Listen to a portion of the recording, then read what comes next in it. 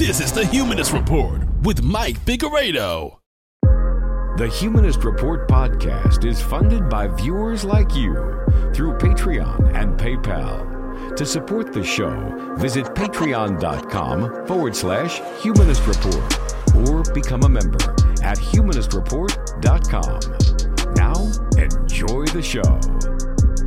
Welcome to the Humanist Report podcast. My name is Mike Figueredo, and this is the 194th edition of the program. Today is Friday, May 24th, and before we get into the show, I want to take some time to thank all of our newest Patreon, PayPal, and YouTube members, all of which signed up either this last week to support us for the very first time or increased their monthly pledge. And that includes Amala, Brian Fessler, Cynthia Shell Terrell, Ivan Avila, Jack Anderson, John Perry, Julian Lopez, Liz P., Martin Bykowski, Movie Masher Inc., and Rodney R. Munn. So thank you so much to all of these kind individuals. If you'd also like to support the show, you can do so by going to humanistreport.com/support, patreon.com/humanistreport, or by clicking join below any one of our YouTube videos. So this week on the Humanist Report podcast, the media is adapting and their tactics to take on Bernie Sanders is evolving. We'll talk about that. Also, a New York Times writer talks about how much he hates millennials. Joe Biden's advisor face plants in an attempt to defend him. Donald Trump can't decide if he wants to be pro-war or anti-war. And he's also considering a pardon for a psychopathic war criminal. Ben Carson proves just how incompetent he really is. Ajit Pai is greenlighting a giant merger that will undoubtedly harm consumers.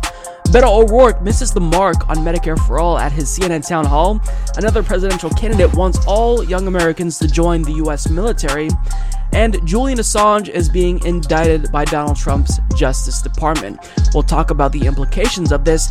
And finally, we'll close the week out by talking to the stars of the hit Netflix documentary, Knock Down the House. I'll have Amy Vilela, Cori Bush, and Paula Jean Swearingen on to talk about the film. That's what we've got on the agenda for today's show. Hopefully you guys will enjoy the podcast. People in mainstream media dislike Bernie Sanders, I think, for a number of reasons. First of all, he poses a threat to the status quo, and news pundits probably feel as if they need to protect the status quo because the status quo obviously has been great to them. A lot of people in news media, cable news, CNN, MSNBC, Fox News, they're financially well off. They make hundreds of thousands per year, if not millions per year, doing their job. So why would they want to break up a status quo that serves them really well?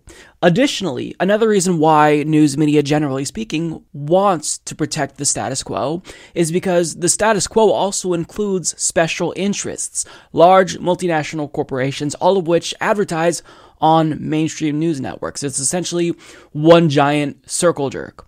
So they don't like Bernie Sanders, and they all have been attacking Bernie relentlessly since he re-entered the race, since he is now back and poses a threat to them electorally. You know, during 2017, 2018, they loved Bernie Sanders. They would bring him on all the time, do these, town halls in West Virginia with him, with Chris Hayes, because back then, Bernie Sanders didn't pose an electoral threat. They weren't necessarily sure that he would run again, so why not exploit Bernie Sanders for ratings? And now, Bernie Sanders is so powerful that they feel as if they need to attack him at every chance that they have. And that's exactly what they're doing. So it almost seems as if there's this coordinated effort to take down Bernie Sanders.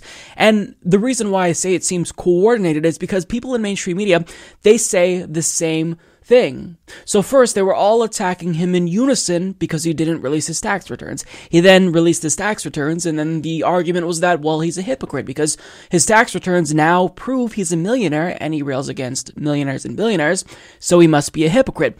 But the problem is that none of their attacks are landing. Bernie Sanders is not losing support. He still has that core base.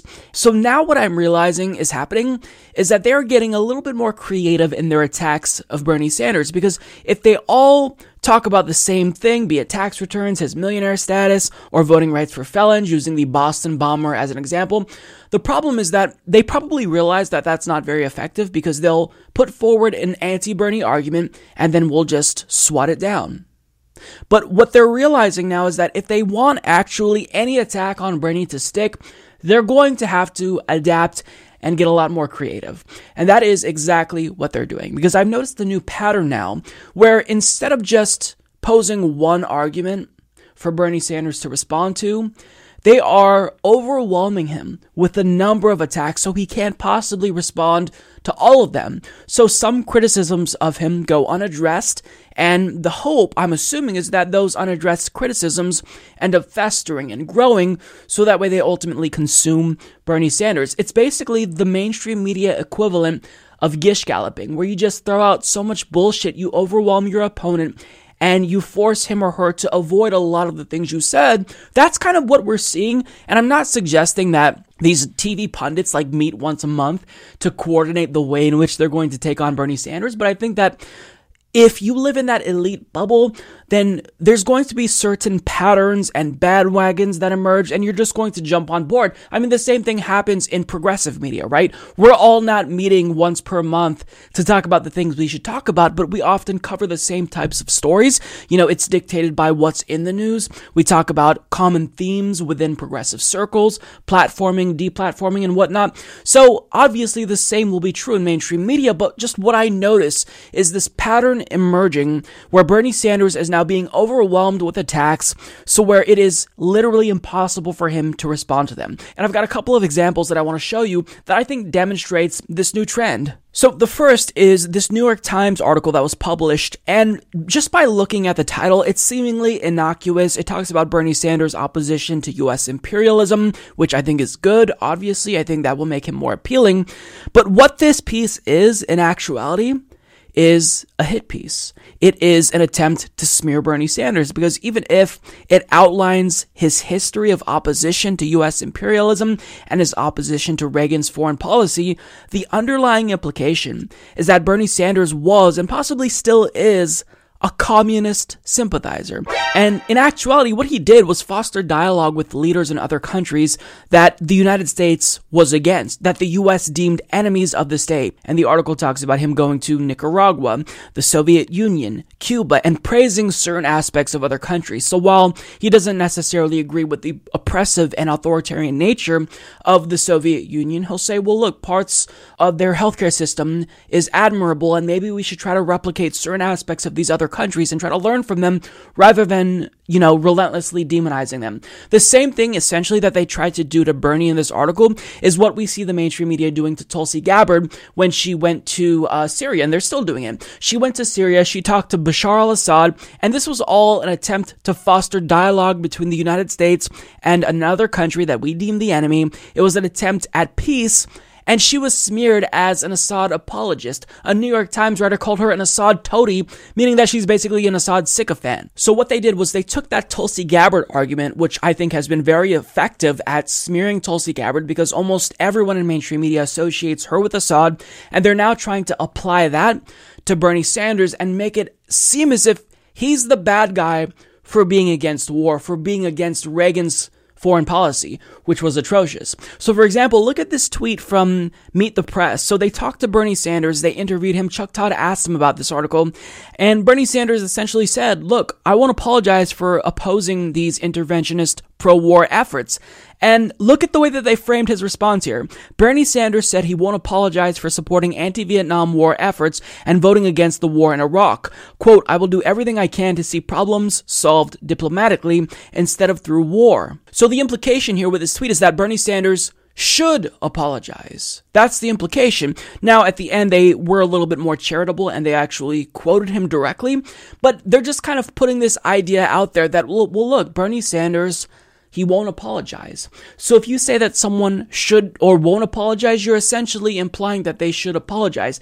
Now, in the actual interview where they quote Bernie Sanders, Chuck Todd is going to ask Bernie Sanders how he's going to be able to prevent Republicans from using the attack that mainstream news outlets lobbed against him in the first place. All right, I want to move to some foreign policy. There's New York Times spent a lot of time talking about your trips to Central America. I know you got pretty worked up about those things. I think the larger question, let me just frame the question this way.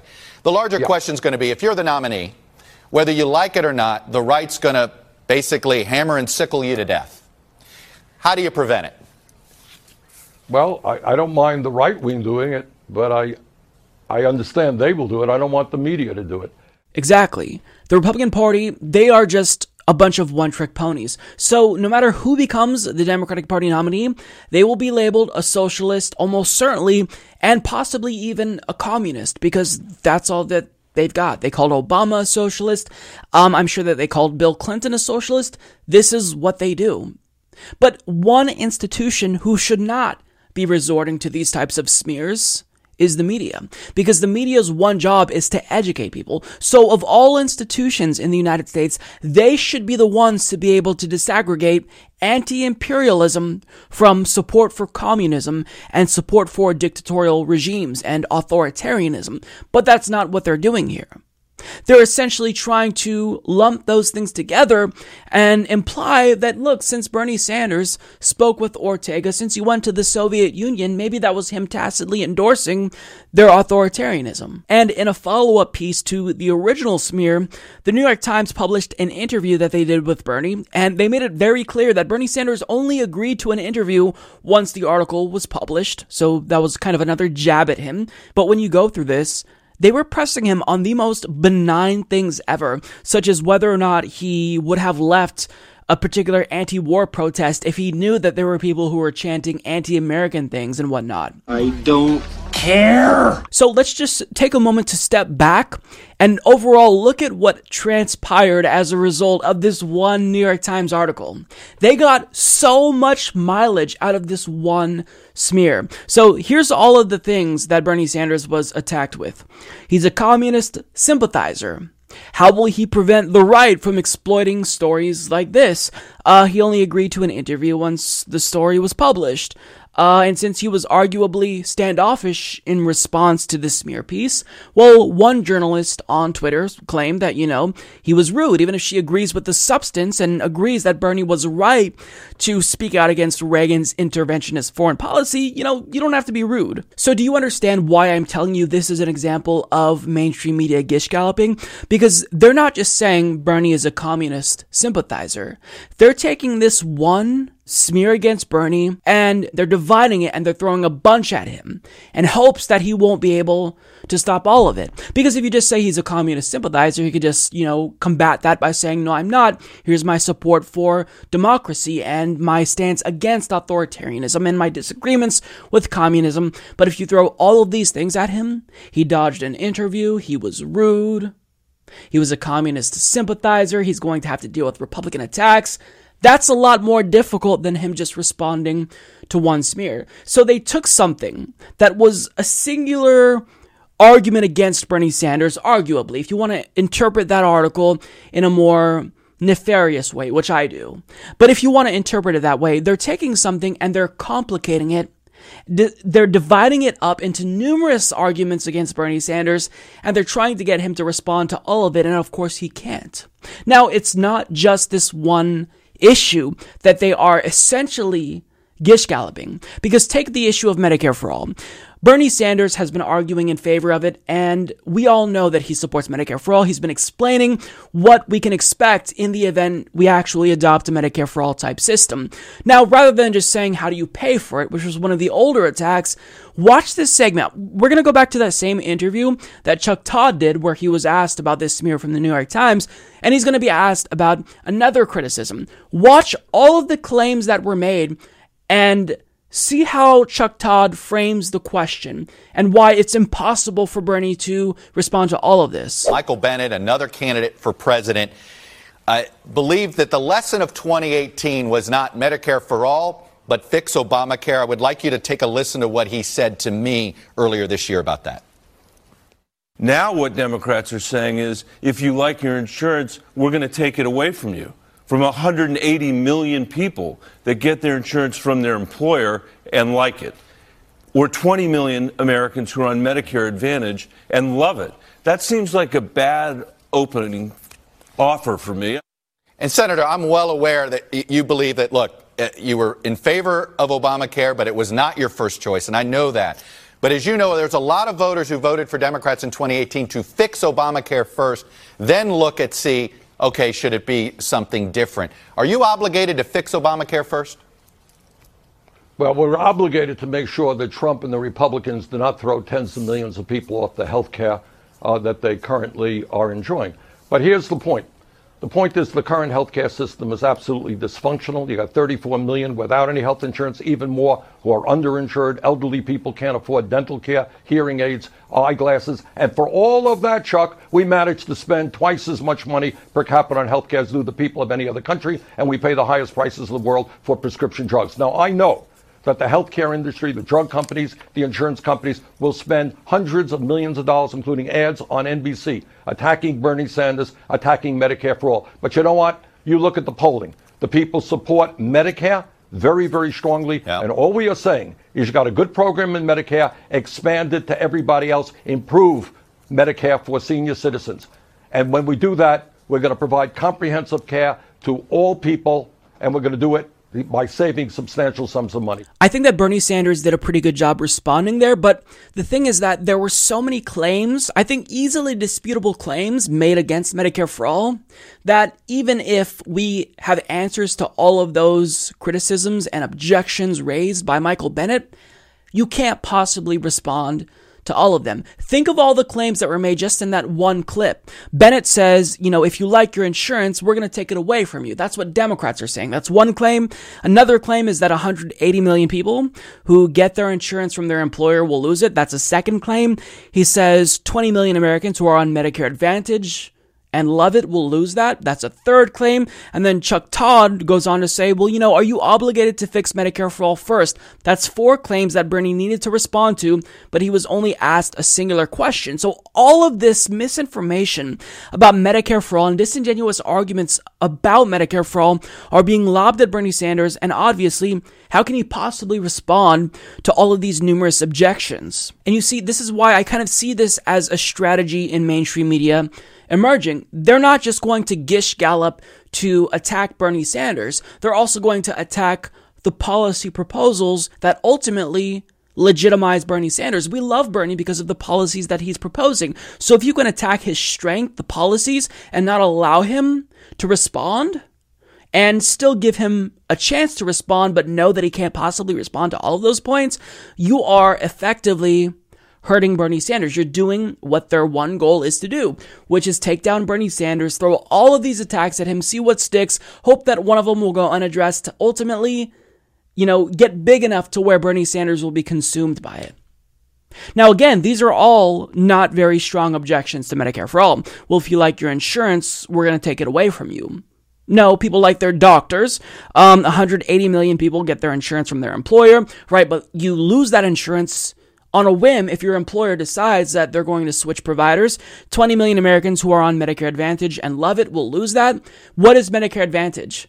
All Medicare Advantage is supplemental care that fills in the gaps that exist in our current Medicare system, which is why Bernie Sanders always says, we're going to expand Medicare, but we're also going to improve Medicare because there are currently gaps in it. It's not sufficient currently. So if you tell somebody, hey, guess what? We're going to close those gaps so you no longer have to pay for Medicare Advantage each month. What idiot would say, no, I don't want you to do that because I love my Medicare Advantage plan? Who would say that? It's nonsensical, right? So, Bernie Sanders needs to be able to respond to all of these objections being raised to Medicare for all, but he can't possibly do that because it's very difficult to do that when you have 100 different things being thrown at you at one time. And they know that Bernie Sanders does have responses to all of these questions, these disingenuous objections to Medicare for all, but again, the goal is to overwhelm him. Now, the question is, why? Am I just being conspiratorial? Am I being hypersensitive to any and all criticisms that the mainstream media will lob against Bernie?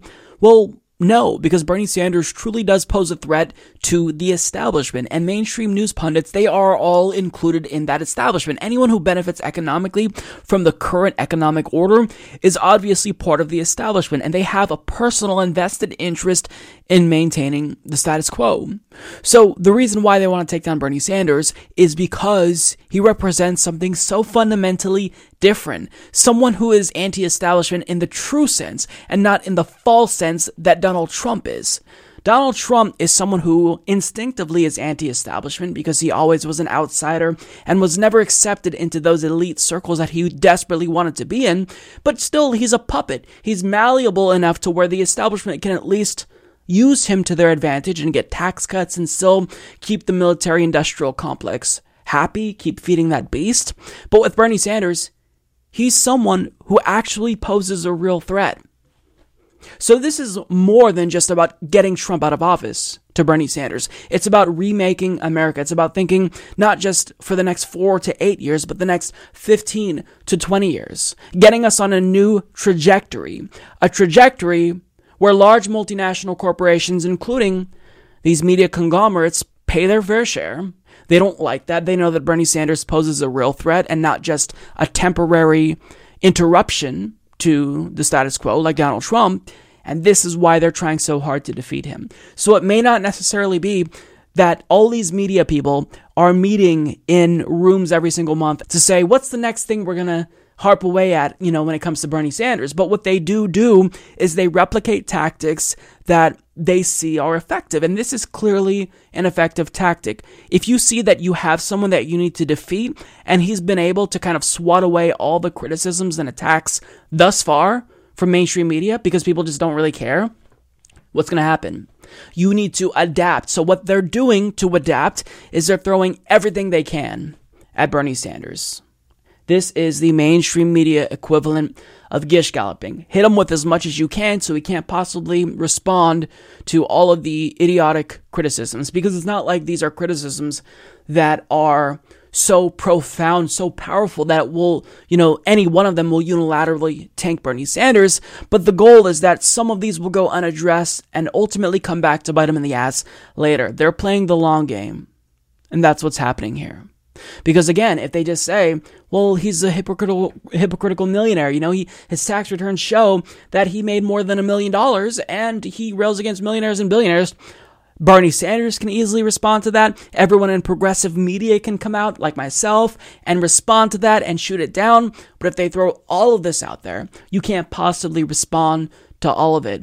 And that's what they're trying to do here. So it's not that they're all meeting behind closed doors to agree on the right strategy. It's just that they replicate what works. It is probably subconscious, but they know they don't like Bernie and they know that they need to take him down. So what we kind of see happen simultaneously is one effective attack that kind of grows, and it's just basically its own phenomenon that works in and of itself. It's a strategy that comes up organically, right? That isn't cooked up, by executives. Or maybe it is. I mean, sure, there was a case back in 2016 when Ed Schultz, who was on MSNBC, tried to cover Bernie Sanders, and the president of MSNBC called him and said, you're not allowed to do that. You are not going to cover his presidential campaign launch. So sure, there are some more explicit things, but I think what we're seeing here is people just trying different things to see what works. And if they can get Bernie Sanders to respond to some attacks while lobbing like 10 at him, they realize that what they're doing is going to be more effective just by definition because they're making him incapable of responding. So that's what they are doing, and I'm just letting you know this is the strategy, this is a pattern that I see emerging, and I think we need to look out for it because this could potentially be problematic. So I'm sure that most people in my audience will remember when Joe Biden said this. And so the younger generation now tells me how tough things are. Give me a break. No. I have no empathy for it. Give me a break. Because here's the deal, guys. We decided we were going to change the world, and we did. That irritates me so much. And I still get pissed off when I hear him say that, because it's like, how dare you say that about millennials, that you don't have any empathy for us? You've been in power for the entirety of our lives, and you've done nothing for us. You haven't done anything to improve our lives. So how dare you tell us that you have no empathy for us when we complain about how worse off we're going to be than our parents? We're inheriting a rigged economy that disproportionately benefits elites and the rich. we are also inheriting a dying planet that we have to be the ones to save if we even want to have a future at all. And when I talk about these things, when I talk about the economic woes that plague the millennial generation, I'm not just being hyperbolic, because the Young Invincibles, which is a DC-based think tank, actually crunched the numbers and found that millennials earn approximately $10,000 less annually than baby boomers, which is a 20% change overall. Now, additionally, Young Invincibles also found that declines in education levels have changed so drastically between now and then that, quote, young people today that have a degree with debt earn roughly the same as young workers with no degree in the late 1980s. But additionally, as Cheat Sheet explains, on average, millennials pay 150% more in tuition than baby boomers. So we pay more for our degrees that are worth less. And it's not just education. The average cost of weddings went up by 24%. The cost to purchase a home increased by 294%. And the cost of food has also increased substantially, even when accounting for inflation. Also, contrary to popular belief, millennials are not lazy. We are now the largest generation in the U.S. labor force, and productivity continues to increase even though we have a very large presence. However, wages have not kept up with productivity, meaning we're working harder for lower wages generally speaking, and prices keep increasing. But nonetheless, one particular author in the New York Times, a conservative named Bret Stephens, got a gigantic hard-on when he heard Joe Biden say that, and it inspired him to write this article in the New York Times titled, "Dear Millennials, the feeling is mutual. Joe Biden dares to take offense at those who specialize in being offended." So you really don't have to read the article to predict what it's about. It's going to be another one of those vacuous, pretentious, millennial-bashing articles where it talks about how offended we are, how triggered we are, we're SJWs, we're always complaining, we're lazy, and also it's implied that we hate old people, but the feeling is mutual. All that millennials are saying when we whine is that, hey, maybe we have a life that is comparable to our parents economically and environmentally. But nonetheless, this jackass here is really excited about the fact that Joe Biden decided to bash us. And since Joe Biden took a shit on millennials, he's going to write this article not only praising Joe Biden, but also saying how horrible millennials are. So here's what he says. In this election cycle, no faction on the Democratic side more richly deserves rebuking than the one Biden singled out, which is not, of course, anywhere close to the entire millennial generation, roughly 80 million strong, or their younger siblings in Gen Z. But it is that part of these younger generations that specializes in histrionic self-pity and moral self-righteousness, usually communicated via social media with maximum snark. So in other words, he doesn't like us because he probably gets ratioed and dunked on via Twitter. So he sees how snarky we are and how clever our memes are. And, he doesn't like all the dank memes that he sees. So, fuck millennials, right? Because they make fun of me. Okay, but really, what is it? What bug flew up your ass that made you hate millennials so much? Like, why is it that you dislike them? Well, if you had to take a guess why he hates millennials, what would it be?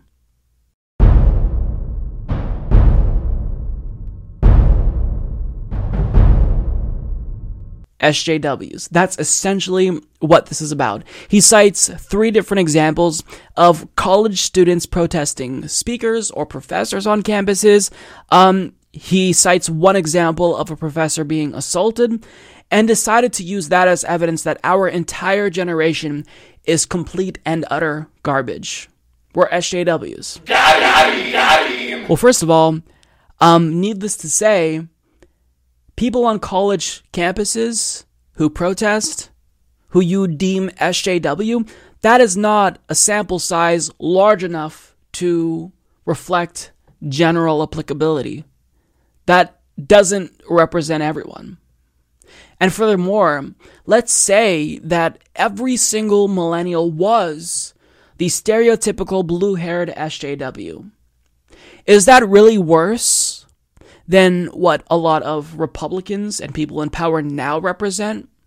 Complete and utter cronyism, corrupt to the core, unwilling to take action on climate change, an issue that could literally lead to our extinction. Is that worse than people who are outraged on college campuses? I'd argue No.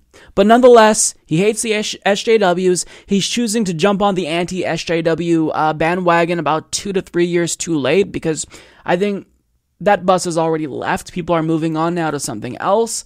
But nonetheless, he really just hates millennials because we're SJWs.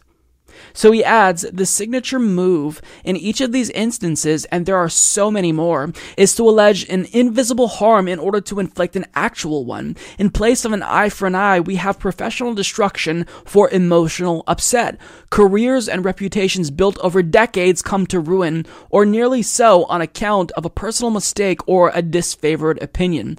All of these struggle sessions play to the sound of chortling 20-somethings who have figured out that in today's culture, the quickest way to acquire and exercise power is to take offense. That is easy to do because the list of sins to which one may take offense grows with each passing year, from the culturally appropriated sombrero to the traditionally gendered pronoun. Which brings me back to Biden. The rap against the former Veep is that he's old, frequently puts his foot in his mouth, and occasionally says nice things about Republicans.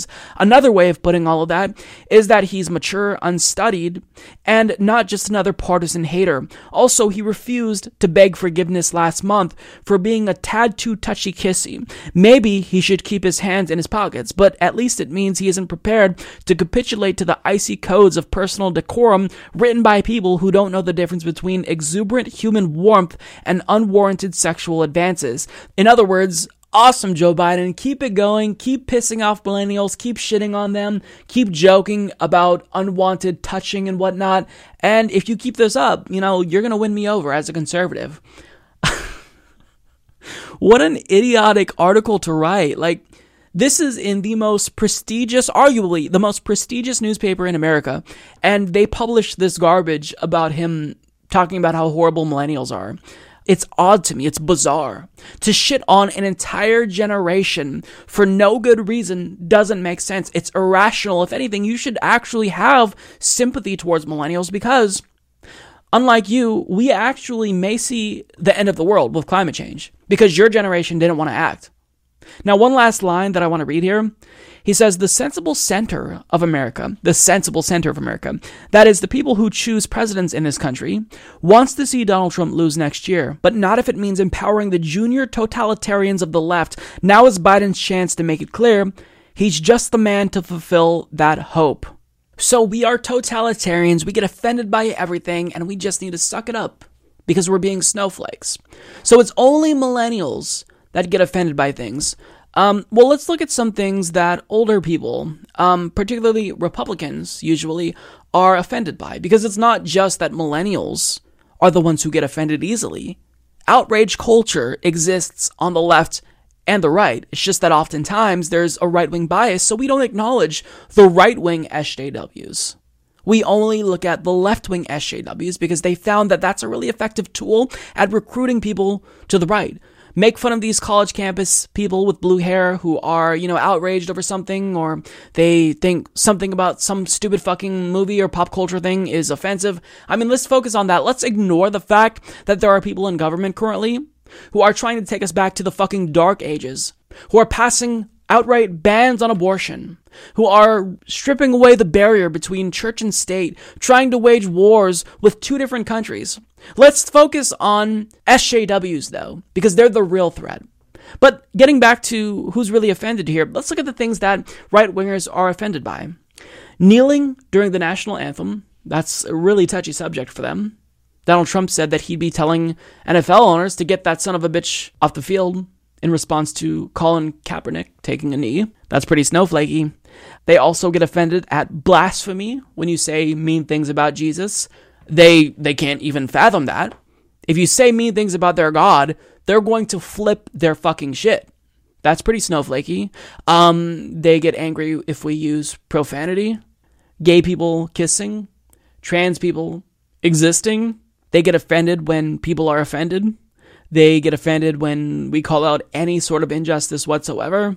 They get offended by the type of music we like. If we like rap, then that's not real music to them. This is so petty. What an idiotic article to write. This is something that belongs on Facebook, on your personal status, not in the New York Times, which is supposed to be a news outlet. And I get that this is in the opinion section, but still, this is extremely idiotic and smarmy and pretentious. Like, who are you to tell us that we're the problem in society when your generation elected the politicians that fucked over my generation? You guys are the ones that started the war in Iraq. He supported that. You guys are the ones that implemented Reaganism. You undid the New Deal, which you benefited from, and now we don't have that. And now we try to go back to the New Deal era, and you call us whiny snowflakes. Like, fuck you, dude. Like, I don't understand how you can actually pass this off as intellectual, as something that is witty or insightful, when this is nothing more than bullshit. He's basically saying, look, I know that my generation fucked over your generation royally, and you guys will probably be extra poor while you witness the apocalypse that, we refuse to do anything about. But stop complaining about it, snowflakes. Grow the fuck up. Well, how about this? Go fuck yourself. So the theme of last week's show was basically that Joe Biden is a gigantic gaffe machine who keeps putting his foot in his mouth, and it's not just that he keeps saying things that are absurd and even incoherent, but he says things that are easily disprovable. Things that you can just Google, take 5 seconds to Google and see, oh, he's not telling the truth. And the things that he's being the most dishonest about are things regarding his own record. So, as you all know, he was one of the authors of the 1994 crime bill. And if I'm one of Joe Biden's advisors, I would be telling him, disavow the crime bill unequivocally, run away from it, apologize anytime it's brought up. Don't brag about the crime bill, Joe, even if you want to, even if this is one of your signature accomplishments, because it was a disaster. Right? That's how I would be advising Joe Biden, but the problem with Joe Biden is that he's kind of difficult to advise because this is someone who is so narcissistic that he can't fathom the thought that something he did previously backfired, that it was atrocious, it was a failure. So of course, since he's not advisable, he's going to do something that he obviously should not do, and that I would speculate his advisors will tell him not to do. And that is brag about the crime bill. And yes, brag about the crime bill. So he did this last week on 2 separate occasions. He claimed not just that the crime bill wasn't bad, but that it actually did not lead to mass incarceration, as Sean King points out here in this tweet, and who was rightfully offended by Joe Biden's obvious bullshit. So if you work for Joe Biden, how do you spin this? Like, how are you supposed to convince people that Joe Biden, who is a complete idiot, isn't an idiot after he said something that is that easily disprovable? He claims that the crime bill didn't lead to mass incarceration. It did. That's just a fact. It exacerbated mass incarceration. So maybe you can say, well, look, it was already an issue and Joe Biden was jumping on the bandwagon of a broader trend that was initially, catalyzed by Nixon with the war on drugs. Say something like that. But the problem is that you can't really find a way to defend Joe Biden without looking disingenuous, because clearly, the crime bill is one of the worst aspects about Joe Biden. And there are many things on his record that are absolutely disgusting. Anita Hill, his homophobic past, his racist past. But here's what's going to happen. A senior advisor for Joe Biden, Simone Sanders, is going to be asked about his statement about the crime bill. She's going to try to defend him, and expectedly, it's not going to go too well. And we heard from Senator Harris in that piece from Arlette about her refuting a claim that the vice president made this week that the 1994 crime bill that he wrote did not contribute to mass incarceration. I want you to listen to former President Bill Clinton. This is President Clinton, who signed that into law in 2015. I signed a bill that made the problem worse. And I want to admit it. In that bill, there were longer sentences. And most of these people are in prison under state law, but the federal law set a trend. And that was overdone. We were wrong about that. President Clinton says that they were wrong about that. Senator Harris has said that it contributed to mass incarceration. Why is it Vice President Biden admitting what we're hearing from the former president? Well, look, I think what we can go back to Vice President Biden's comments at the National Action Network breakfast in January, where he noted that the crime bill, by way of this disparity between crack and powder cocaine, trapped an entire generation of people.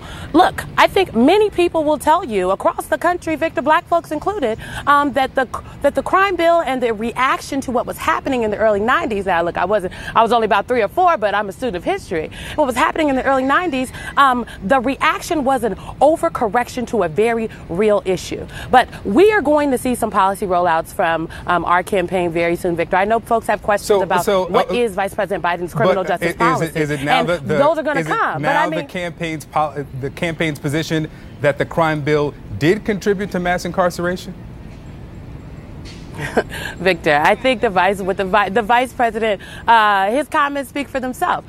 What is very clear is his comment was that it does not contribute to mass incarceration.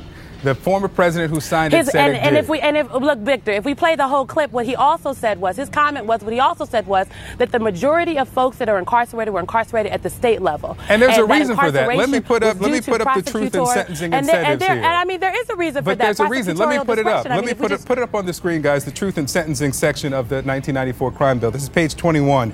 It incentivized. It offered billions of dollars to build new correctional facilities if states would increase the percentage of convicted violent offenders, increase the average prison time, increase the percentage of the sentence was there. Did this bill not incentivize putting more people in jail and keeping them there longer? Victor, I am not going to sit here and tell you the crime bill was perfect. There was some really great preventative things that it did. It took on the NRA, and then there was an overcorrection. What you're describing was an overcorrection. There was a reach. Some folks went too far. The bill wasn't perfect. Republicans fought to put a lot of things in that bill. Democrats fought to get a lot of things out of the bill. But at the end of the day, Victor, at the end of the day, no one is suggesting that what has happened, what has ravaged communities over the last 27 years does not need to be fixed. No one is suggesting that there is not a real issue, there's not a real problem or a real issue. And I'm here to tell you that Vice President Biden will roll out, you'll see a criminal justice policy soon. We are going to continue to have this conversation about the crime bill throughout the campaign trail. But we're also going to put forward some policies, Victor. So just wait and see. Give us a minute. Wait and see. We will look forward to those. That was bad. That was really bad.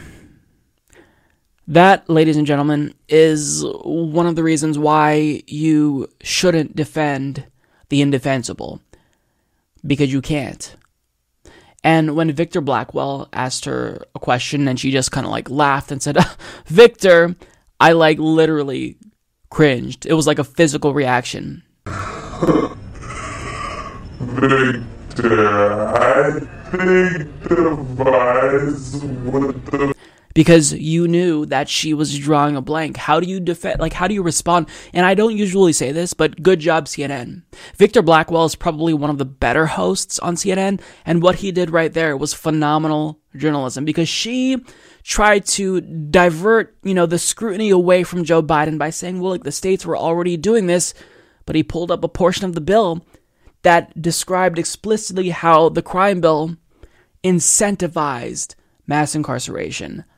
You can't rebound from that. You're done. At that moment, when that's brought up, you're done. You can't defend the crime bill. And that's kind of where we saw her jump off the sinking ship. You can't defend that. You just cannot.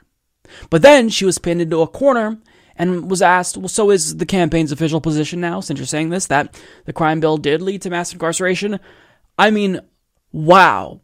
And I'm saying this as someone who actually has the utmost respect for Simone Sanders just as a strategist, because she's someone who, she actually is a talented figure. So the fact that she was easily backed into a corner by a CNN host shows you that Joe Biden is going to have a tough time in the months coming ahead. And the thing that makes me so sad about Simone Sanders is that she actually used to work for Bernie Sanders. Literally. In 2016, she was Bernie's national press spokesperson. And now she's working for Joe Biden. She is talented enough, charismatic enough to where she could have done anything. And now she's choosing to work for Joe Biden. You go from the best to the worst? I don't get it. I don't understand it. I mean, you'd think that if anyone was going to work for the establishment, it would have been back in 2016 when everyone was telling her that Hillary Clinton was going to win. But she jumped on Bernie's boat because she believed in what Bernie Sanders was talking about. And now she clearly does not believe in what Joe Biden is saying. So my question is, how do you rationalize working for Biden after you worked for Bernie? How do you go from one end of the spectrum to the opposite? How do you do that? She was actually asked, and she obviously and expectedly, again, did not have a good answer. Obvious question. You were the 2016 national spokesperson for the Bernie Sanders campaign. Why are you now on Team Biden? Well, look, I think Vice President Biden is going to show everyone today exactly why I decided to join the campaign. Look, we are in a fight for the soul of this nation. And I believe that this is a pivotal point, just not in American history, but in the world history. We have to make a decision about who it is that we want to be, where it is we're going to go. And I believe that Vice President Biden has the right vision to take us there. So I'm very excited to be on Team Biden. I'm excited to be here in Philadelphia, Victor. Okay, we are kicking off officially our campaign today, and I really think what you're going to hear from the vice president is a bookend on these themes that you've been hearing from us since he first announced that he is running. All right. Look, good on Joe Biden for recruiting her, because I do think that she's talented politically, but that was not a good answer. That was not convincing. I don't believe that Simone Sanders actually thinks Joe Biden is good for the country. Quote, "We're going to fight for the soul of this nation." Vice President Biden has the right vision. Really, Simone? Really? What are you doing? Why? Why throw your credibility down the drain for someone like Joe Biden, who is painfully out of touch?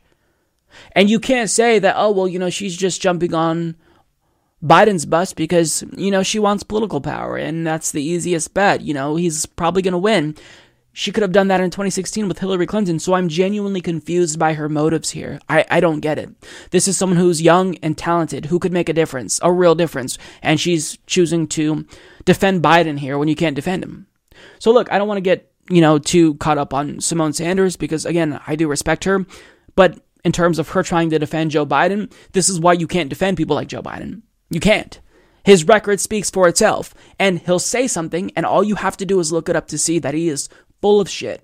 So Joe Biden, I really hope that this post-announcement bump fades and quickly, because in the event he becomes the Democratic Party nominee, I worry so much about him losing to Donald Trump. I do. I think his chances are probably better than Hillary's, because I think just strategically, he kind of knows a little bit more about what he's doing.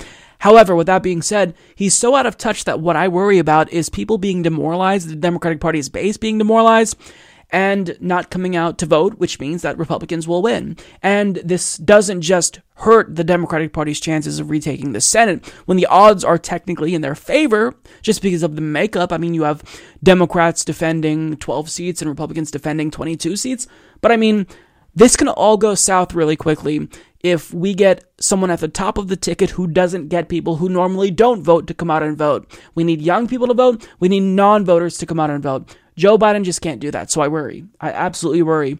And I hope that Bernie wins, because if Biden is the nominee, we could be looking at another 4 years of Donald Trump. If anyone's going to beat Donald Trump, it's going to be Bernie. I'm putting my money on Bernie, right? Anti-establishment versus, pseudo-anti-establishment. If you want to get rid of Donald Trump, you go for the antithesis of Trumpism and populism. So we'll see what happens, but this just goes to show you that Joe Biden will have a tough time. He may be having a really great entry point into the campaign season because nobody's really able to bring him down. But if this continues, I can't see how his poll numbers remain high, because these things are horrible blemishes on his record that he's trying to run away from, but can't. You can't say that the crime bill didn't lead to mass incarceration when everyone knows that it did, especially the people who were affected by it the most, blacks and Latinos. So, I'll leave that there. So there's lots of things going on in the world. The series finale of Game of Thrones aired on Sunday. The Oculus Quest was just released. Oh, and our president is threatening to nuke other countries via Twitter again. So he writes to Iran, if Iran wants to fight, that will be the official end of Iran. Never threaten the United States again. Now, at this point, him doing mean tweets is not surprising to anyone. However, I don't want us to take for granted the gravity of what just happened. He threatened to annihilate another country, to wipe them out, saying it will be the end of them on Twitter. This is not normal. This is incredibly insane. And it was very unsettling to see him do this when it comes to North Korea. But now he's doing it to Iran. And we know over the past couple of months, him and the neocons in his administration have been saber-rattling when it comes to Venezuela, looking for any and every reason they can find to militarily invade Venezuela, since economically, the pressure that they're putting on Venezuela and Maduro isn't working. But now it's clear that they've kind of shifted gears since the coup in Venezuela hasn't been successful. Now, I'm sure that they still want to invade Venezuela, but it's evident that they've turned their sights to a new target. And that target, obviously, is Iran. And it's absolutely terrifying to see the president of the United States send out this belligerent tweet. It really is something that we shouldn't normalize or become accustomed to, but I get it. A lot of people see this and they just kind of shrug, because we've all put up with this now for a couple of years. We've become desensitized, right? But we shouldn't allow ourselves to become desensitized to things like this, because this is incredibly serious. So the question is, does he want war with Iran? Clearly, he is open to it. That's what the tweet indicated. However, in an interview with Fox News, he was talking to Steve Hilton, who asked this question.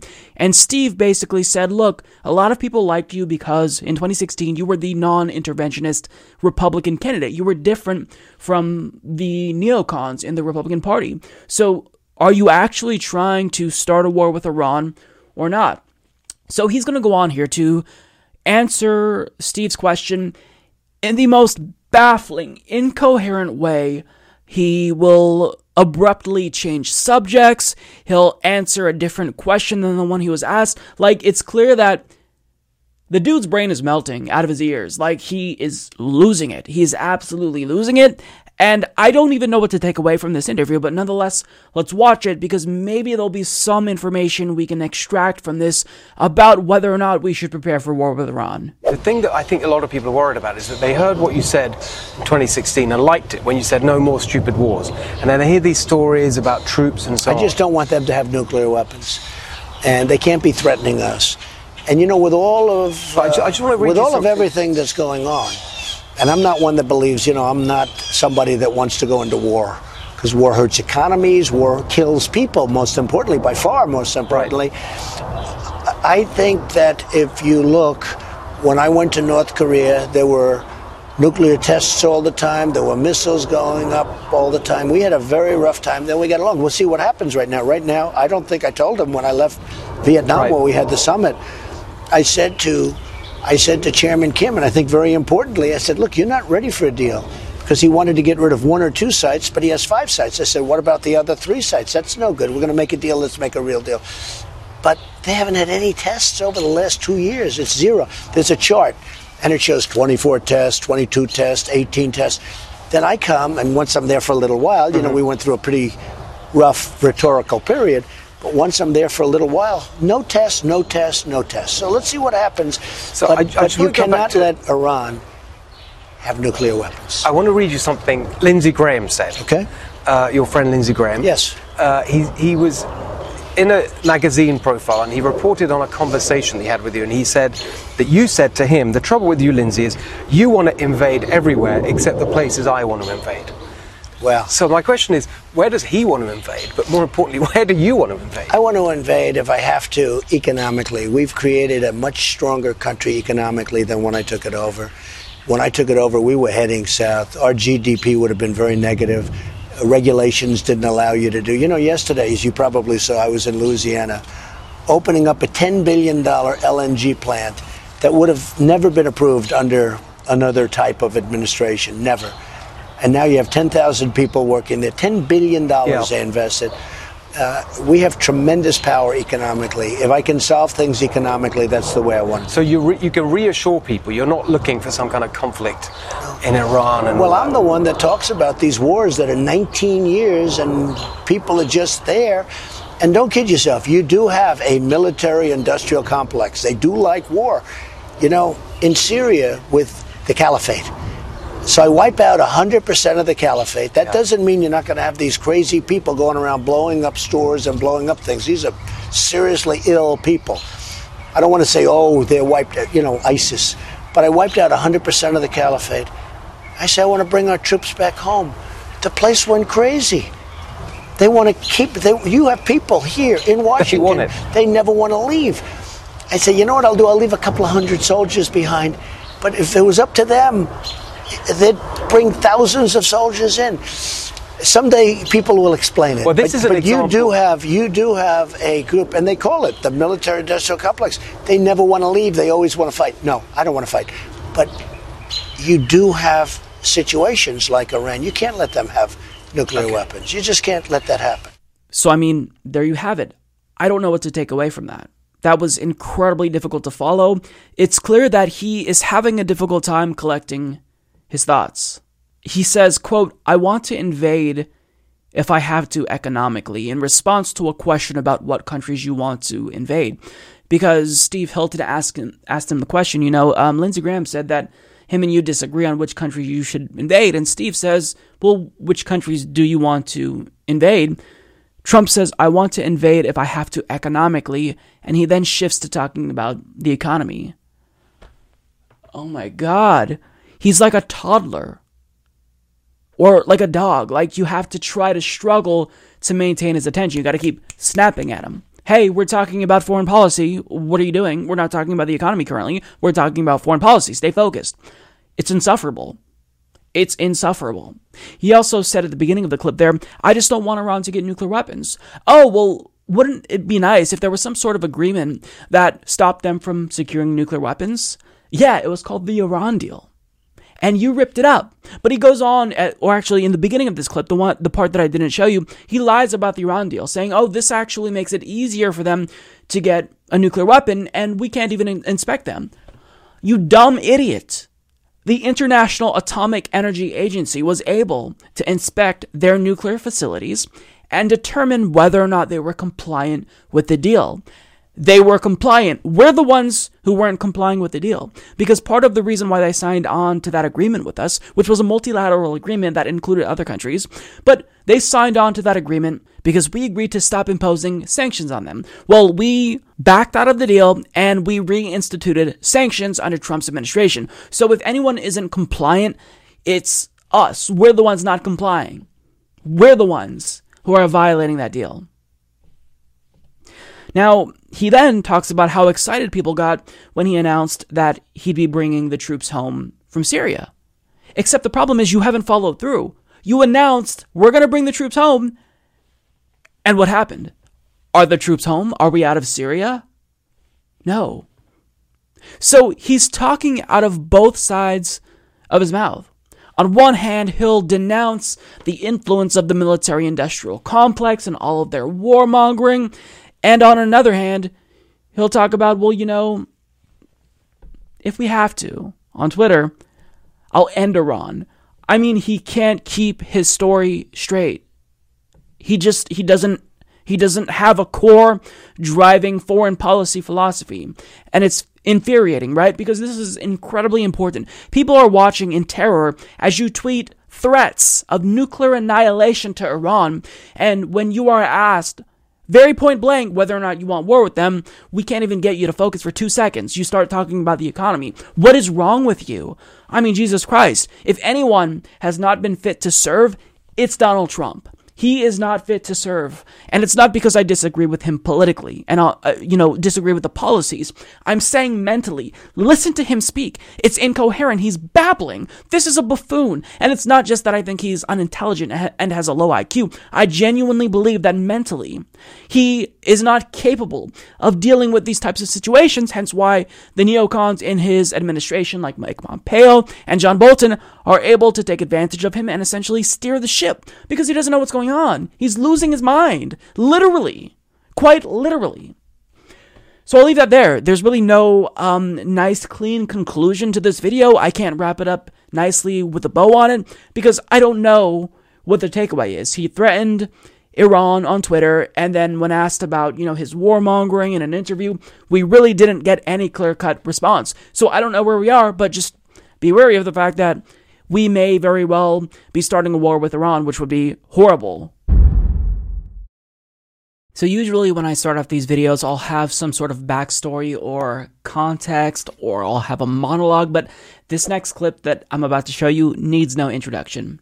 HUD Secretary Ben Carson testified before the House Financial Services Committee, and this happened. I'd also like you to get back to me, if you don't mind, to explain the disparity in REO rates. Do you know what an REO is?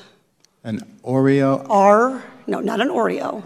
An REO. REO. Real estate? What's the O stand for? E organization? Owned. Real estate owned. That's what happens when a property goes to foreclosure. We call it an REO. Mm-hmm. And FHA loans have much higher REOs. That is, they go to foreclosure rather than to loss mitigation or to non-foreclosure alternatives like short sales than comparable loans at the GSEs. So I'd like to know why we're having more foreclosures that end in people losing their homes with stains to their credit and disruption to their communities and their neighborhoods at FHA than we are at the GSEs.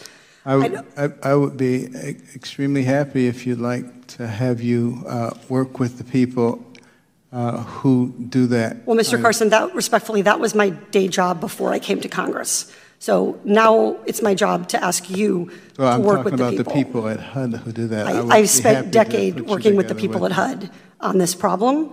So what I would like you to do is to take this back to FHA and to ask the folks at FHA, because since 2007, I have been writing about the problems in FHA's servicing. I am a huge fan of FHA. I am a believer in their mission, and I am a champion for them. Are you? Of course, I believe in the mission of FHA.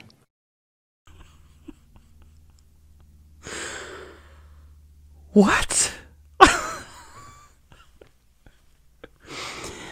Of course, I believe in the mission of FHA. What's going on here? This is one of the people, and really the type of person who's leading the country. I honestly don't know what to say about that. It's just pure cringe. That's all it is. There's no additional context or commentary that you need. It tells you everything you need to know about the people in power. And it's not like Ben Carson is an imbecile, right? This is a literal brain surgeon. He's a world-renowned brain surgeon. So this should be easy. He's been HUD secretary now for quite some time. You'd think he'd have a grasp of these types of acronyms and terms, but he literally said Oreo.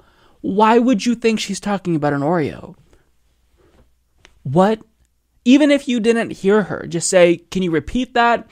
Or, if you think she said Oreo, just take a fraction of a second to let that marinate and realize, okay, she's probably not asking me if I know about Oreos.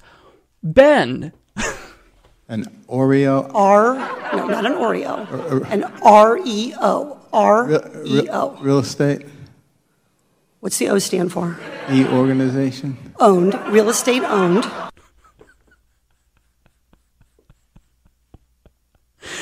What a fucking dumbass, Ben. Why did you decide to get into politics? This is evidence that you can be really good at one thing, like you can be a genius or an expert at one thing, but in a different sphere, you're just a complete and utter moron. He's in over his head. Like, at this point, how do you not resign due to embarrassment? Because what you're showing the American people is that you're not educated about this issue, but more importantly, if you were appointed to this position and, it was a little bit overwhelming at first, I would expect you to put in the time, put in the due diligence to learn the ins and outs, to be able to answer a question that's very basic. Something that the HUD secretary of all people should be able to answer. You don't need to be able to, refer to someone else in HUD. You should be able to answer this question. You're the HUD secretary. I mean, do you know so little that you can't even bullshit something? If you really know that little, then as someone who's in a really important and powerful position, you need to resign, Ben. I'm not, deluded enough to think that we'd get someone better than Ben Carson, but this is next level cringe. It's next level embarrassing. And really, if I were Trump, well, I wouldn't ask him to resign because I've said dumber things if I'm Trump. So, yeah, I guess we'll leave that there because there's no point in anything. Everything in 2019 America is so utterly idiotic that it's breaking me. It's breaking my brain. So last week on the program, we talked about how Beto O'Rourke was relaunching his 2020 campaign because obviously the momentum died about a month after he announced. There was, a little bit of a trickle of enthusiasm, and then all of a sudden, we're not hearing anything from Beto O'Rourke. So on the program last week, we talked about how he would be relaunching his campaign, and some of the things he would be changing is, one, there would no longer be this self-imposed blackout where he doesn't go on any news programs. And we saw that he went on The View. He had his town hall on CNN, which we're going to talk about. And one other thing that he's trying to do is talk about policy now. He's trying to put that front and center as opposed to platitudes. The problem is that you should have done that from the very beginning. I mean, the policies are what should have been the driving factor that made you want to get in the race. But it's Beto, so, man, I was just born to be in it. So that's why he wanted to run, and the hands, if you can see. So he's a complete and utter joke, but nonetheless, I do see somewhat of an improvement at this CNN town hall. He is talking more about policy, which, again, credit where it's due. You should have done this from day one, but nonetheless, he talked about ending the drug war. But where you really see that there's been no fundamental change is when we get to the issue of Medicare for All. Now, I'm going to play a clip where somebody is going to ask him a question about healthcare, who will have a very poignant story about how one treatment for her illness costs thousands of dollars for just one dose. So he's going to give you an answer, and it's going to start out really strong. He's going to talk about all these things. He's going to list the issues that affect her and all of us. And here's what I want you to pay attention to. So whenever a politician is asked about Medicare for All or healthcare and the word access comes out of their mouth, I need you to understand that this is a bullshit word. In spite of them using terms like universal or guaranteed or healthcare as a human right, that doesn't necessarily mean that they believe every single American should have healthcare. And the reason why we should assume that that isn't what they believe is when the word access comes out of their mouth, because access is very different than just having healthcare. Like, my goal is for you and I to have healthcare. Period. Full stop. But politicians like Beto will say, well, I want you to have access to healthcare. Well, having access to something and having something, these are two very different things. So it's one of those words that they use to bullshit you. So he's going to throw around this buzzword. Watch out for that. And then on top of that, he's going to be asked directly about Medicare for All. And his answer is going to be absolutely atrocious. This is basically Beto O'Rourke face planting on national television because this answer was that bad. I have multiple sclerosis, and this disease is treated with very expensive pharmaceutical drugs. In addition to the ever-increasing costs of my generic drugs, the cost of the primary drug I take for the multiple sclerosis now retails one dose at $21,800. I get this every 6 weeks. $21,800 for a little bag of clear liquid that is infused in my chest. It has depleted our savings, and I worry about how we can afford the ever-increasing costs of these drugs that reduce the progression of my MS. Diane, thank you for being here.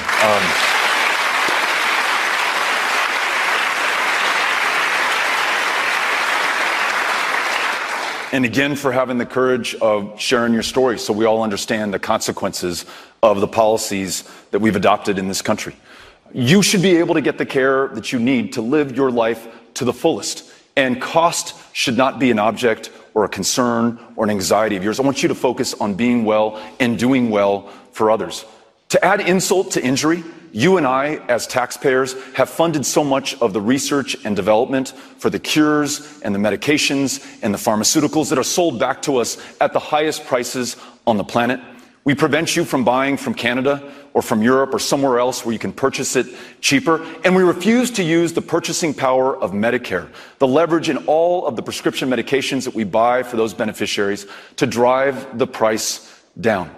We have a plan to address this. We're going to make sure that every single American has access to high-quality, universal health care without exception. There's a plan called Medicare for America.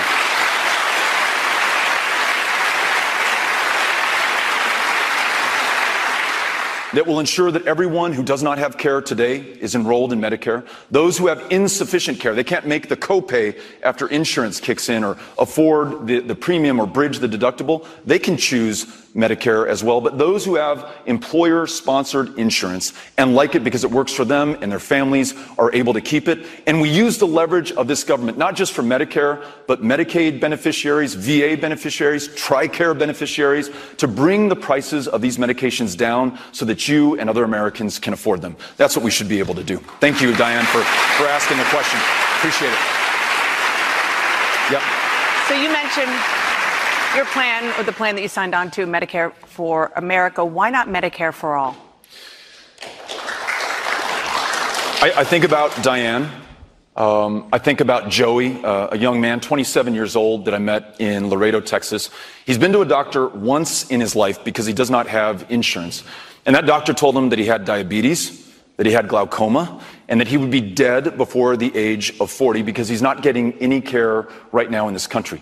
Joey, Diane, others, they don't have time for us to get to the perfect solution. If we were to start from scratch, maybe we would start with a single payer, but we've got to work with the system that we have here today. The surest, quickest way to get there is Medicare for America. It guarantees every single person in this country gets the care that they need to live to their full potential and do those things that they were placed on this planet to perform in the first place. So that's why I support that plan. Thank you for that. So health emergencies can't wait for a plan like Medicare for All. That's why he's not supporting it. That sounds familiar. It's almost like somebody else who was also a political loser said something similar. Health emergencies can't wait for us to have some theoretical debate about some better idea that will never, ever come to pass. They don't have time for us to get to the perfect solution. That argument is so stupid. I am surprised that the audience didn't laugh at him. Like, I was actually offended that they applauded him because that answer did not deserve a response. He was clearly bullshitting. And I need you to realize something. Most of the time, whenever a politician starts out an answer by name-dropping a particular person that they talk to, well, listen, I know this person named Joshua who I spoke with. They're giving themselves time to think of a way to dodge the question. He's trying to talk about this personal anecdote in order to think of what he's going to say to get himself out of the corner that he was backed in. So this is why his answer is so stupid. I mean, it's idiotic. Quite frankly, it's idiotic. He says that the reason why we can't have Medicare for all is because that's just too difficult. We need a really quick solution. And if you do Medicare for all, you're starting over. Except that's literally the opposite of what Medicare for all is about. What is Medicare for all?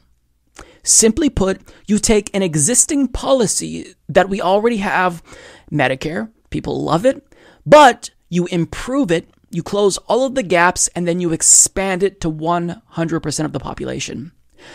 How is that starting over? In what world would that be considered as starting over? That makes zero sense whatsoever. And this idea that, oh, well, if we do single payer now after we already have an established for-profit system, that's too difficult. It's starting over. Do you think any other country who has some type of universal healthcare system started with single payer? No, these were things that were fought for. It was fought for in Canada. It was fought for in other countries. So this is a bullshit thing that he's saying to, weasel out of the fact that his policy, Medicare for everyone, this is a corporate-friendly policy. That's all that this is about. And it's funny how he doesn't support Medicare for all, but he's coming up with a different plan named Medicare for everyone. I mean, Semantically, this is the same thing, is it not? But it's not. Because what he's saying is, I want you to be able to keep your insurance if you get it through your employer and you like it. Okay, well, that sounds lovely, Beto O'Rourke, but the problem with that is you're still leaving these for-profit health insurance companies in place. And if you do that, then what's going to happen? They will use their power and influence to chip away at our single-payer system. They'll try to pressure lawmakers to privatize parts of it so they get a bigger share of the profits. And all you're doing is setting up another system like Obamacare, where ultimately it will fail. And what makes this policy, Medicare for everyone, quote unquote, especially disingenuous, is that he's appropriating that word, Medicare. He's taking basically Bernie Sanders' policy name, Medicare for all, and he's stealing it, and he's trying to convince you that it's something it's not. He wouldn't call it Medicare for everyone if he wasn't trying to gaslight you. And this is what a lot of people are doing. We have Pete Buttigieg, who has Medicare for everyone who wants it. So you see the word Medicare in a lot of healthcare proposals for these 2020 candidates. But when you ask them, do you support Medicare for all in the sense that you believe healthcare should be free at the point of service? They'll say, oh, well, something. I know this guy named Joshua who I talked to in Iowa who said this, and that. It's all bullshit. There's one candidate who is especially strong on Medicare for all, and that is Bernie Sanders. Understand that what Beto O'Rourke is saying here is completely nonsensical. To even suggest that Medicare for all is starting over is so disingenuous, I think you can actually say he's just lying, because it's not starting over. You are taking an existing plan, you're expanding it, and you are improving it. How is that starting over? And furthermore, to take this to the next logical step, if Medicare for all, where you take a plan that we already have and expand it and improve it, if that's starting over, then why isn't his plan, Medicare for everyone, not also starting over? I mean, aren't you both doing certain things? You're tweaking Medicare. He wants to, I'm assuming, reduce the eligibility age to 55 and maybe offer some sort of Medicare buy-in. I don't know what he wants, but I mean, how is that not starting over? How is the ACA not starting over? Understand that these are bullshit tactics. He doesn't want to support Medicare for all. The reason why he's very careful about his words here is because he wants a pro-corporate friendly policy to make sure that he doesn't upset the health insurance industry providers. So Beto O'Rourke is a wolf in sheep's clothing, and he's nothing more than a fraud. And the problem with Beto O'Rourke is that he may be a really nice talker. He may, wave his arms around and get people excited and knows how to work a crowd. But at the end of the day, if he gets elected, do you honestly believe that your life will be substantially better? Absolutely not, because this is not someone who's looking out for you. He's looking out for his own career because he's just born to be in it. And that's what he cares about. It's to get himself into a position where he's powerful and he's popular. And it's pathetic. Beto O'Rourke is absolutely a joke. And when it comes to the issue of healthcare, he is dead wrong. And if he doesn't support Medicare for all, he needs to go out of his way to explain how Medicare for everyone is not the same thing as Medicare for all. And maybe don't name your policy something that sounds similar to Medicare for all.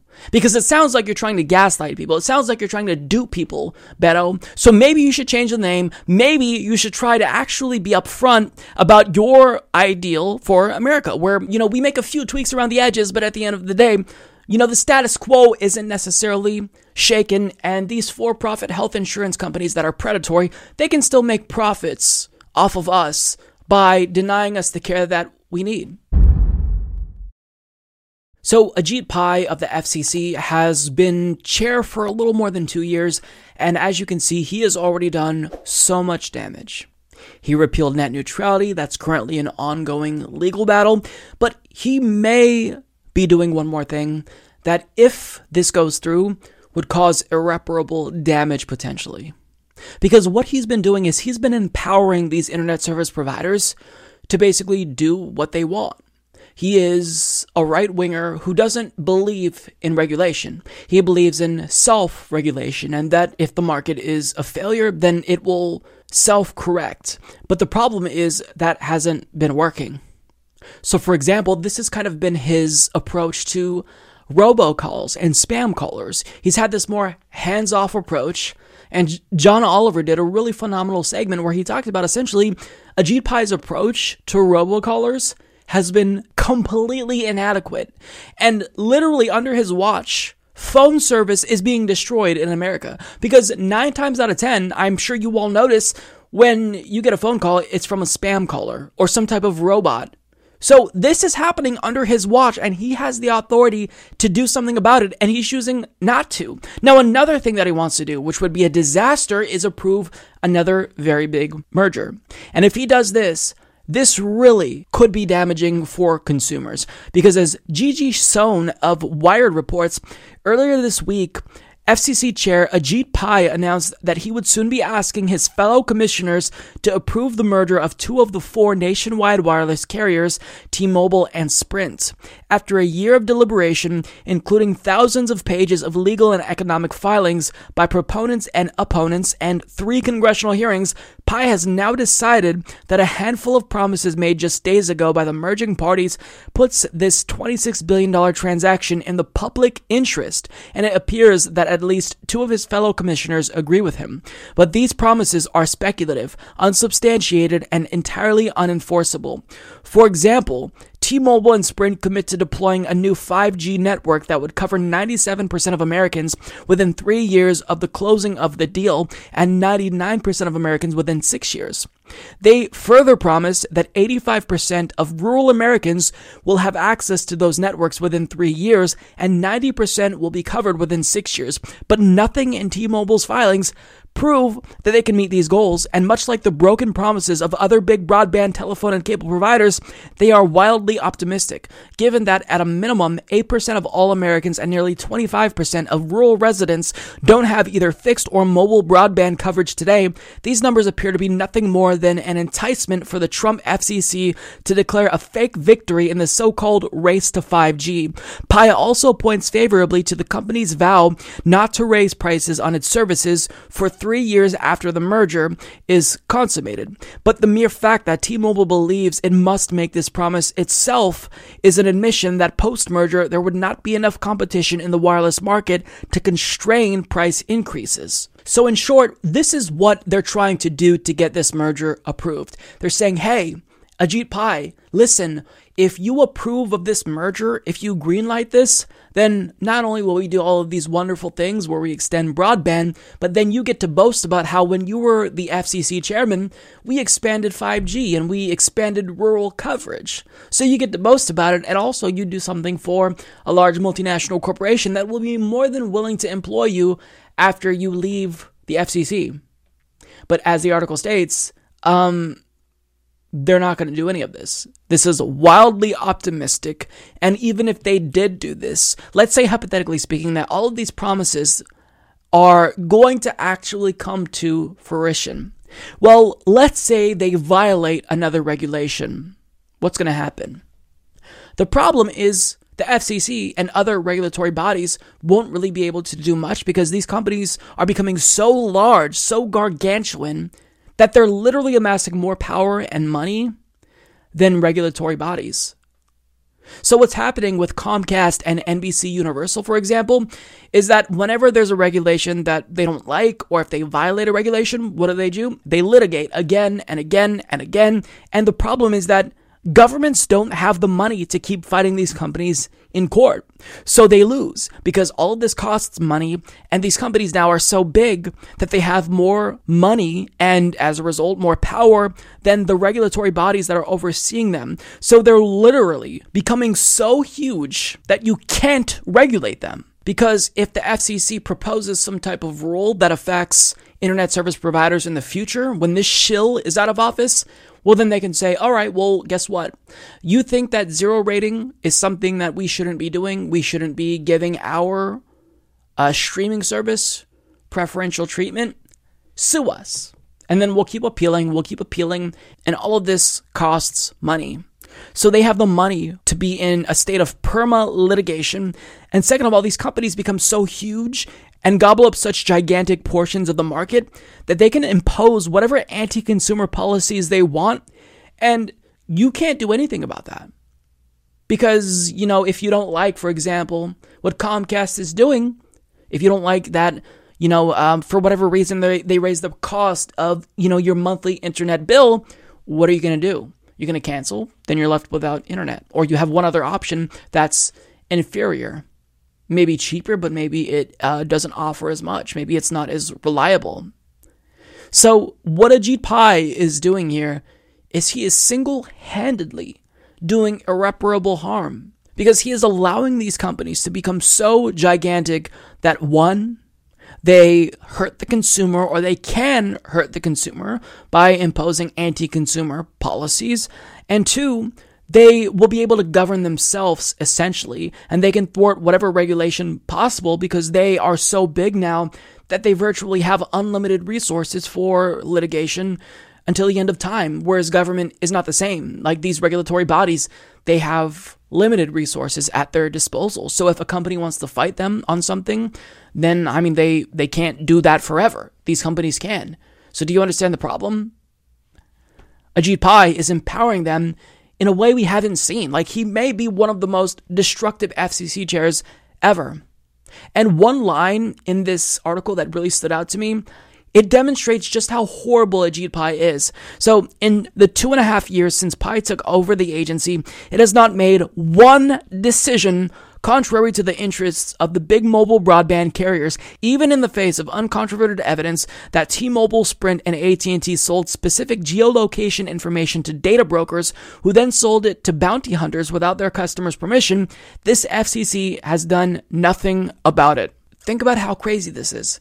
He did not make a single decision that's contrary to the interests of these ISPs. Now, the one thing that he did was he essentially stopped the Sinclair merger. But when it comes to, these internet service providers, these broadband carriers, he has 100% of the time essentially sided with them. So let's talk about Ajit Pai's legacy here. He repealed net neutrality within a year of becoming the FCC chairman. He has allowed robocalls to essentially destroy phone service in America. And now he's allowing these companies to merge and become so gigantic that they're more powerful than regulatory agencies. That you can't govern if they have that much power. This is madness. This is insane. But this is what he's doing. Single-handedly, this one person, this one asshole shill is doing this. Ruining mobile, ruining the internet, because he thinks that the market can regulate itself. Well, if you feel that way, then why do you work as the head of a regulatory body? Step down. Because these companies have one goal, and that is to increase profits. And they will step on anyone and any agency in government to do that, to get more money in their wallets. And Ajit Pai is just turning a blind eye.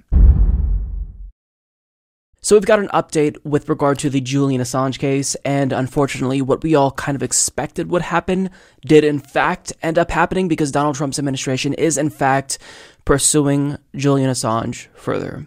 His Justice Department is indicting him, and as Charlie Savage and Adam Goldman of the New York Times report, Julian Assange, the WikiLeaks leader, has been indicted on 70 new counts of violating the Espionage Act for his role in publishing classified military and diplomatic documents in 2010, the Justice Department announced on Thursday, a novel case that raises profound First Amendment issues.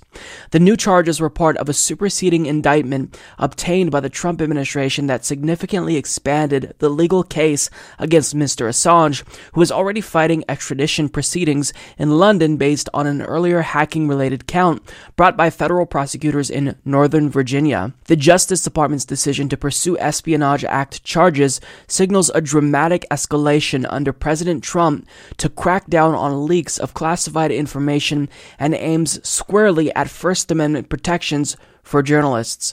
Most recently, law enforcement officials charged a former intelligence analyst with giving classified documents to The Intercept, a national security news website. Legal scholars believe that prosecuting reporters over their work would violate the First Amendment, but the prospect has not yet been tested in court because the government had never charged a journalist under the Espionage Act. The Obama administration considered charging Mr. Assange under the Espionage Act, but never did, out of concerns that such a case could chill traditional journalism. And think about this. This is unprecedented. No other administration has charged a journalist under the Espionage Act. It's why Obama, even though he wanted to probably prosecute Julian Assange because Julian Assange exposed war crimes.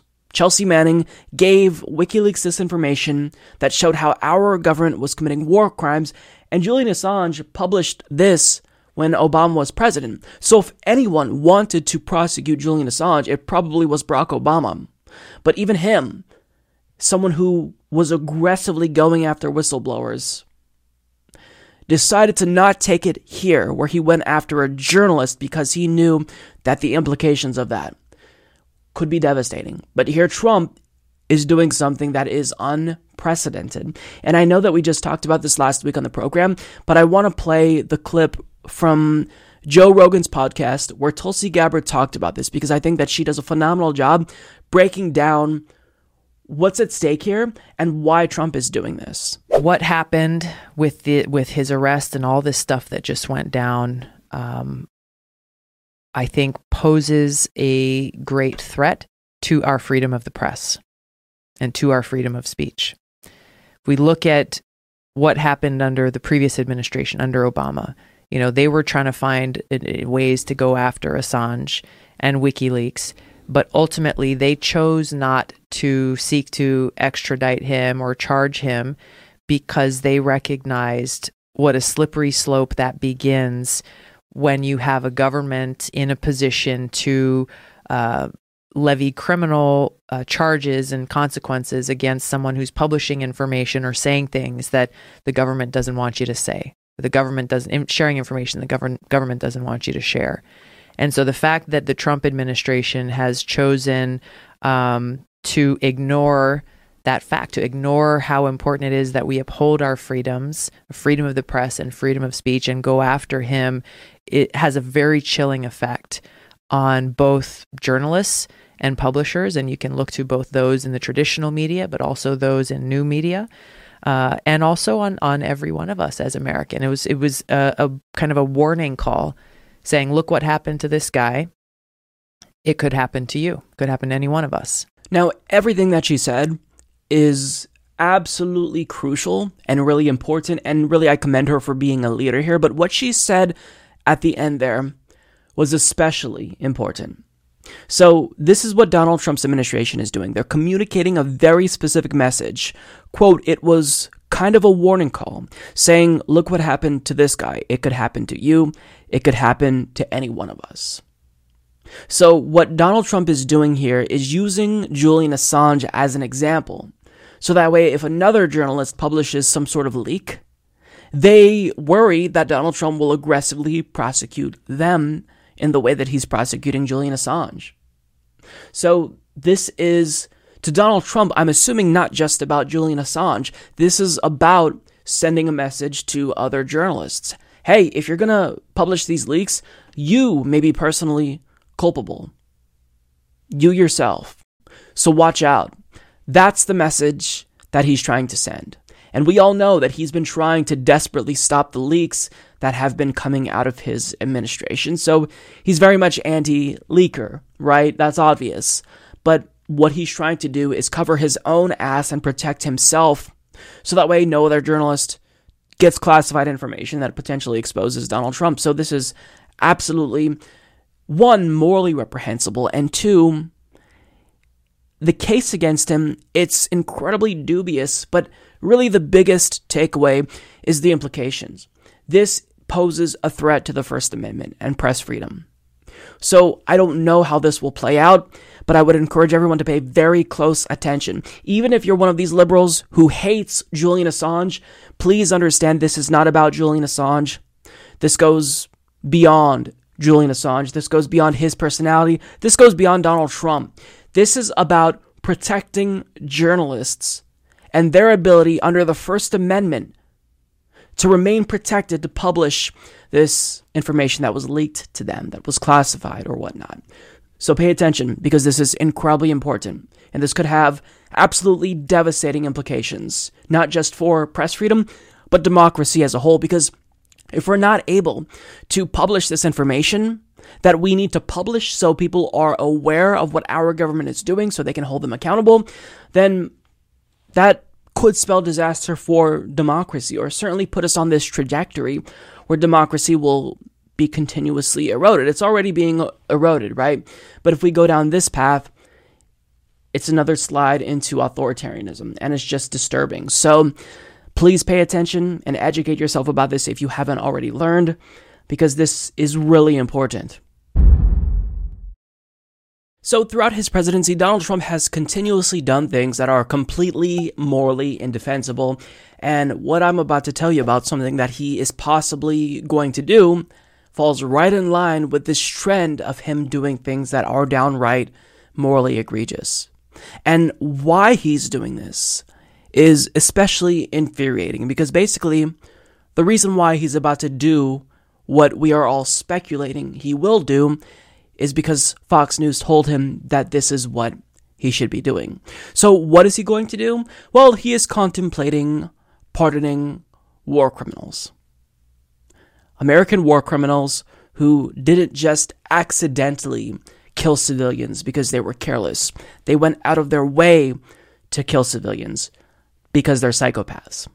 So for more on this, we go to Jamil Bowie of the New York Times, who writes, last year, a federal jury in Washington convicted Nicholas Slatton, a former security contractor, of first-degree murder for his role in killing one of 14 Iraqi civilians who died in 2007 in a mass shooting that also injured more than a dozen others. Matthew Goldstein, an Army Green Beret, was charged late last year with the murder of an unarmed Afghan man during a 2010 deployment. Edward Gallagher, a Navy SEAL who served in Iraq, was reported to authorities by his own men who witnessed him stabbing a defenseless teenage captive to death, picking off a school-aged girl and an old man from a sniper's roost, and indiscriminately spraying neighborhoods with rockets and machine gun fire. There are others, all accused of war crimes while fighting in Iraq and Afghanistan. President Trump apparently wants to give them a presidential pardon timed for Memorial Day. Trump is not responding to a groundswell of public support for these men, nor are current and former military leaders calling for leniency. Just the opposite. They have urged the White House to abandon this plan. Absent evidence of innocence or injustice, the wholesale pardon of U.S. service members accused of war crimes signals our troops and allies that we don't take the law of armed conflict seriously. Martin Dempsey, a retired general and former chairman of the Joint Chiefs of Staff, said on Twitter. So this isn't a case where the military generals are saying, Trump, please pardon these war criminals. They're advising him to not do that because that makes the military look bad. That makes it look as if we are a bunch of bloodthirsty warmongers who just go to these other countries, we invade these countries, and then we kill civilians just for the hell of it. And we're talking about literal psychopaths. Literal psychopaths. I'm going to link you in the description box to a video that Kyle did on this over at Secular Talk, because he kind of goes into great detail here. And the details are grotesque. Like, the people who he is considering pardoning just aim rocket launchers at civilian houses or encourage, their fellow service members to do that.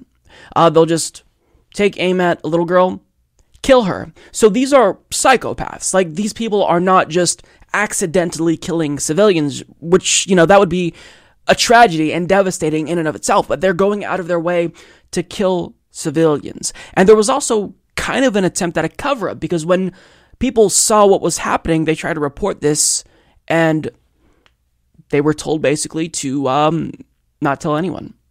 So this is a disgusting story, and the prospect of pardoning them, it's really flabbergasting. And again, military generals, Joint Chiefs of Staff, they're saying, what are you doing? Why would you do this? But here's why Donald Trump is doing this. Take a look at this compilation by Media Matters. Fox News is telling him exactly what they think he should do, and he's doing it. The president may be preparing pardons for servicemen accused of war crimes. Pete, this is something you've been on. Yeah, first of all, I can't stand that headline, accused of war crimes. They're not war criminals. They're warriors who have now been accused of certain things that are under review. Basically, you have this war hero, American war hero, step forward and say, I'm going to kill the bomb maker. I don't want him to kill any more of my comrades. And now the Pentagon, because he admitted that in an interview with Bret Baier. the rules, the bureaucracy, the rules of war get twisted in certain ways where now war heroes are being prosecuted like criminals. He got in some trouble, got him some legal trouble. He ends up in jail in a maximum security prison. And if this crime was committed in Chicago, maybe he would be free and at home with his family. But we allow people to create and incite race riots, but they're found not guilty. Plus, it's the battlefield. Isn't the goal to kill ISIS? And he made a mistake, some of these federal... Killed a bad guy the wrong way. He killed a bad guy. Because of catch and release, because we're killing bad guys the right way, we're releasing these guys, and then we're capturing them again, killing someone who we know killed Americans. Who's a terrorist. Who was a terrorist. I just don't know of an American who's unhappy that there's one less Taliban bomb maker trying to kill our troops on the planet. So Why wasn't that bomb maker on the kill list? Because they're not killing the enemy in the right way. They're killing compassionately. Like the Pocket Square. And and when buildings start blowing up over here, Exactly. and they don't really have a compassionate way to take out skyscrapers. Academic rules of rules of engagement, which have been tied in the hands of our warfighters for too long. He's charged with murder. He was convicted of murder, and who he murdered were members of the enemy on a battlefield. He was sent to fight for this country. He made a tough call. He kills the guy. This story percolates to the top because the Pentagon is deciding to prosecute this Green Beret, which I think is a lot of us looking sideways at it saying, if he did his job and killed a bad guy, how in the world are we now prosecuting him?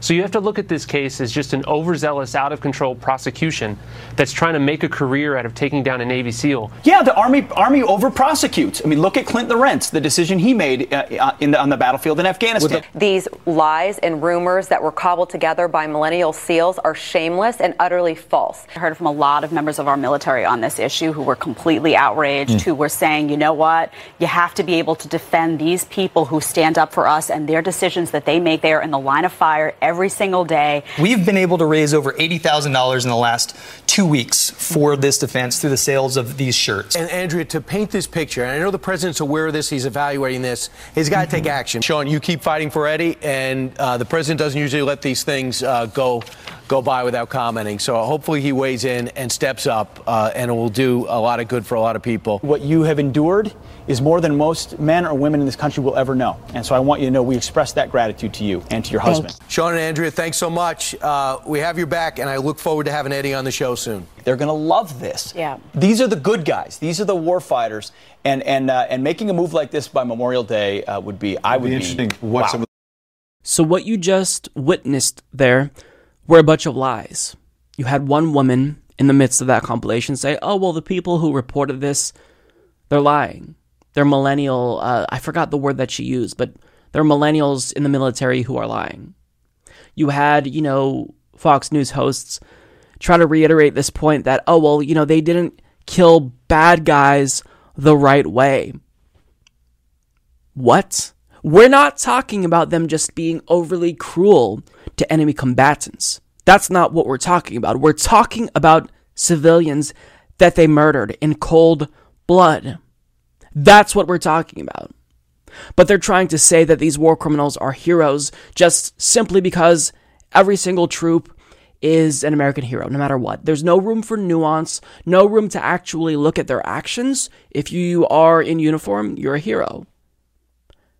I don't think anyone in the military would even agree with that because that's such a broad generalization that it doesn't even make sense.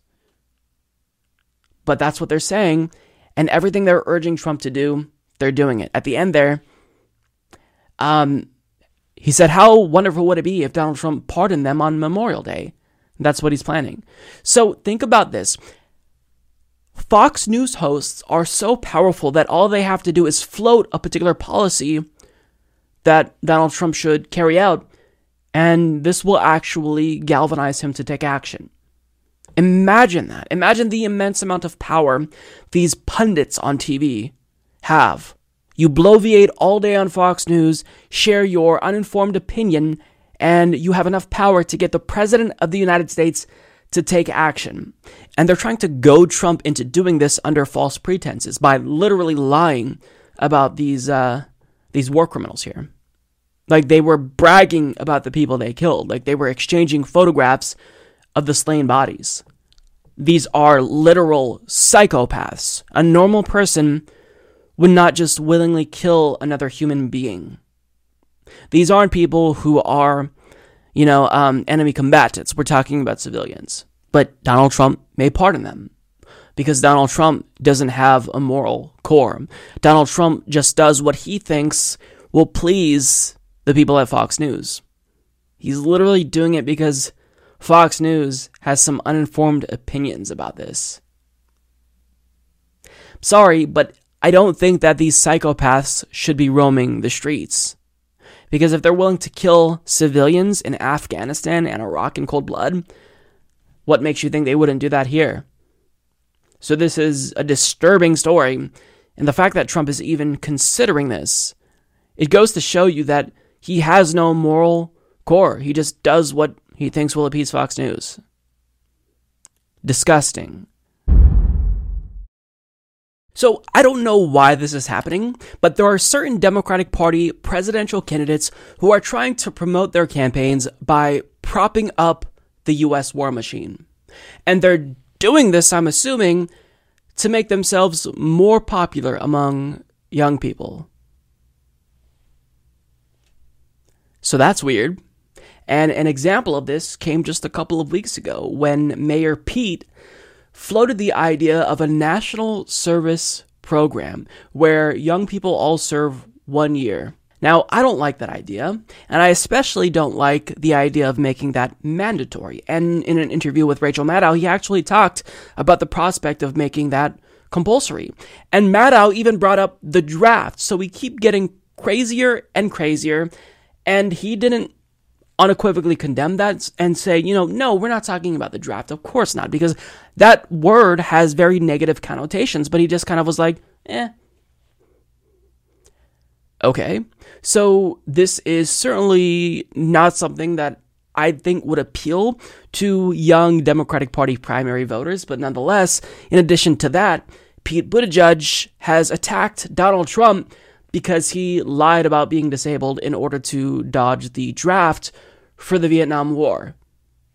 And what I find interesting is that Pete Buttigieg isn't the only Democrat who has criticized Donald Trump for this, because Tammy Duckworth is another person who has clowned on him and called him Cadet Bone Spurs because he apparently said he had bone spurs in order to dodge the draft. They honestly believe that that's how they should be attacking Donald Trump. They have no clue how tone deaf they are, because as Will Menaker puts it, skating on Vietnam is the only normal, relatable, and even moral thing Trump has ever done in his entire life. Exactly. Because this is not how you want to hit Donald Trump, because if you ask millennials, people my age, would you actually fight in a war and kill other human beings in the event you were drafted? Our answer, I'd bet 9 times out of 10, would be absolutely not. It's out of the question. No way. I'm not killing other human beings because my government is telling me that the people in this other country are the enemy. Fuck out of here. It's a ridiculous proposition. And what really is irritating to me is that what I see is that these are Democrats who are preying on the economic desperation of young people. Because the people who I know personally, like my friends, they've only ever joined the military if they felt like they didn't have any other option. Like if they couldn't find a job, if they couldn't afford to go to college, they joined the military. And I actually just reconnected with one of my buddies who got back from serving, and I asked him, so what'd you think? How was it? His answer, worst fucking experience of my life. So they're really preying on people's desperation and trying to exploit that in order to prop up the U.S. war machine. And the fact that Democrats are doing this, you'd expect Republicans who are, loyal servants to the military-industrial complex, you'd expect them to do that. But for Democrats to do it this often now, it just demonstrates how far the Democratic Party has shifted to the right. Now, moving on from Pete Buttigieg and Tammy Duckworth, there's another person who has floated the idea of encouraging Americans to join the military. It's someone who none of us has ever heard of, Seth Moulton. He is the 157,000th presidential candidate, and he's really excited about his plan. Take a look. That's why I'm calling today for the biggest call to national service since World War II, a way to take us forward and meet the challenges of this new economy and a changing world. You know, America has always risen to the challenges that face our country with a call to service. That's how we surmounted the Great Depression. It's how we won World War II, and it's how we put a man on the moon, by calling everyone to get behind a common mission and having everyone do their part. And so I'm asking all 33 million young Americans to consider serving their country as well. Not to make it a requirement, but an expectation that Americans will take a part in our future, take a part in serving our country. And if you invest in America, then America will invest in you. And so coupled with this call to service is a new national education guarantee modeled on the GI Bill to say that if you serve your country, you will get to go to college or to vocational. We will make that investment in you. That's the kind of forward-looking policy that I think we need to meet the challenges of a changing world, to address climate change, to bring broadband to rural communities, and to say to America, we need a common mission. We need to be united going forward as a country. Gay! Thanks, I hate it. And he's saying this with this big stupid-ass grin on his face, as if people are going to hear this and think, wow, what an amazing proposal. Quote, I'm calling today for the biggest call to national service since World War II. And he wants all 33 million young Americans to consider serving. Why? See, during World War II, there was actually a threat to the world, to international peace and stability. Hitler, the Nazis. But now, what's the threat? We're kind of the threat. We're invading countries, and we're trying to invade more countries. So what are we fighting? What are we doing? All we're doing is we are illegally invading other countries to steal their resources. That's what this is about. Don't take my word for it. Take John Bolton's word for it, who said a couple of months ago in an interview with Fox Business that wouldn't it be nice if we got into Venezuela and allowed U.S. oil companies to profit off of that. So this doesn't make sense, but what he's trying to do is formulate this plan to where he entices Americans to join. And he's trying to frame this as, well, we're going to have them join to fight climate change. Sure, Jan. But here's what he says. He wants to launch a large-scale national recruiting effort to reach all 33.4 million Americans aged 17 to 24 and ask them to serve their country. Provide an education benefit modeled on the GI Bill concept. 60% of in-state tuition or a job training benefit up to $14,000 for a one-year commitment. 80% or a job training benefit of up to $19,000 for a 2-year commitment, 100% or $24,000 in training for a 3-year commitment, and he wants to create a federal Green Corps, build a new national service organization with the mission of combating climate change and protecting our environment, make national service a cabinet position, elevate the administrator of the newly restructured national and community. So, I'm not going to explain anymore or read the rest because I've already lost interest. This just sounds like a really stupid plan. And he's pandering by trying to make this about climate change. But this is why his plan to recruit us to join the military specifically to fight climate change is not thought out. Because if you truly wanted to organize this mass of people to fight climate change, what would be better? What would be more effective? Opening it up to everyone to get a job to help, increase green infrastructure in the country, invest in wind, solar, and hydro, or limit that eligibility pool to 17 to 24-year-olds and just have them fight climate change, but join the military to do it. Like, this plan doesn't make sense. It doesn't make any sense. And this is my question. So if he wants to entice young people to join by offering up these benefits, such as healthcare and education, well, how about this? Here's my counter offer. We're already serving our country by working and paying taxes. So how about you just give us those things anyway? Give us healthcare and education anyway, and not make young people have to join the military in order to get those benefits. I mean, why should we have to dedicate a year to 3 years of our short lives to serve the military-industrial complex, to fight for U.S. imperialism, to fight for a machine that profits off of death and destruction? Why should we have to do that and jump through that hoop just to get healthcare and education? Why can't we just get healthcare and education? Why do we have to sign up to kill people who pose no threat to us in order to get healthcare and education? This is why this logic is just, it's ass backwards, and it's offensive that he thinks we should have to do that to get healthcare. Fuck you, Seth. Give us healthcare anyway. That's what our tax dollars are supposed to be paying for.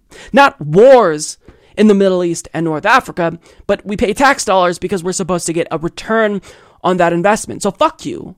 How dare you suggest that we need to go kill people to get an education? This infuriates me because it shows how out of touch Democrats are. And this idiot is so proud of this dumb plan that if you go to his website, it's literally one of his biggest platform planks. That's how proud of it he is. And by the way, if you're curious as to how well this plan was received by people, well, he got ratioed into oblivion. Because I find this predatory. I find it predatory. Like, young people are so desperate currently. They know that they can't go to college unless they expect to be burdened with, student loan debt that they're going to have until they die. So what you're trying to do is prey on them. Say, hey, you want some relief? You want healthcare? Join the military. Join the U.S. empire effort to invade every fucking country that we want to invade. And then we'll give you those things. How about this?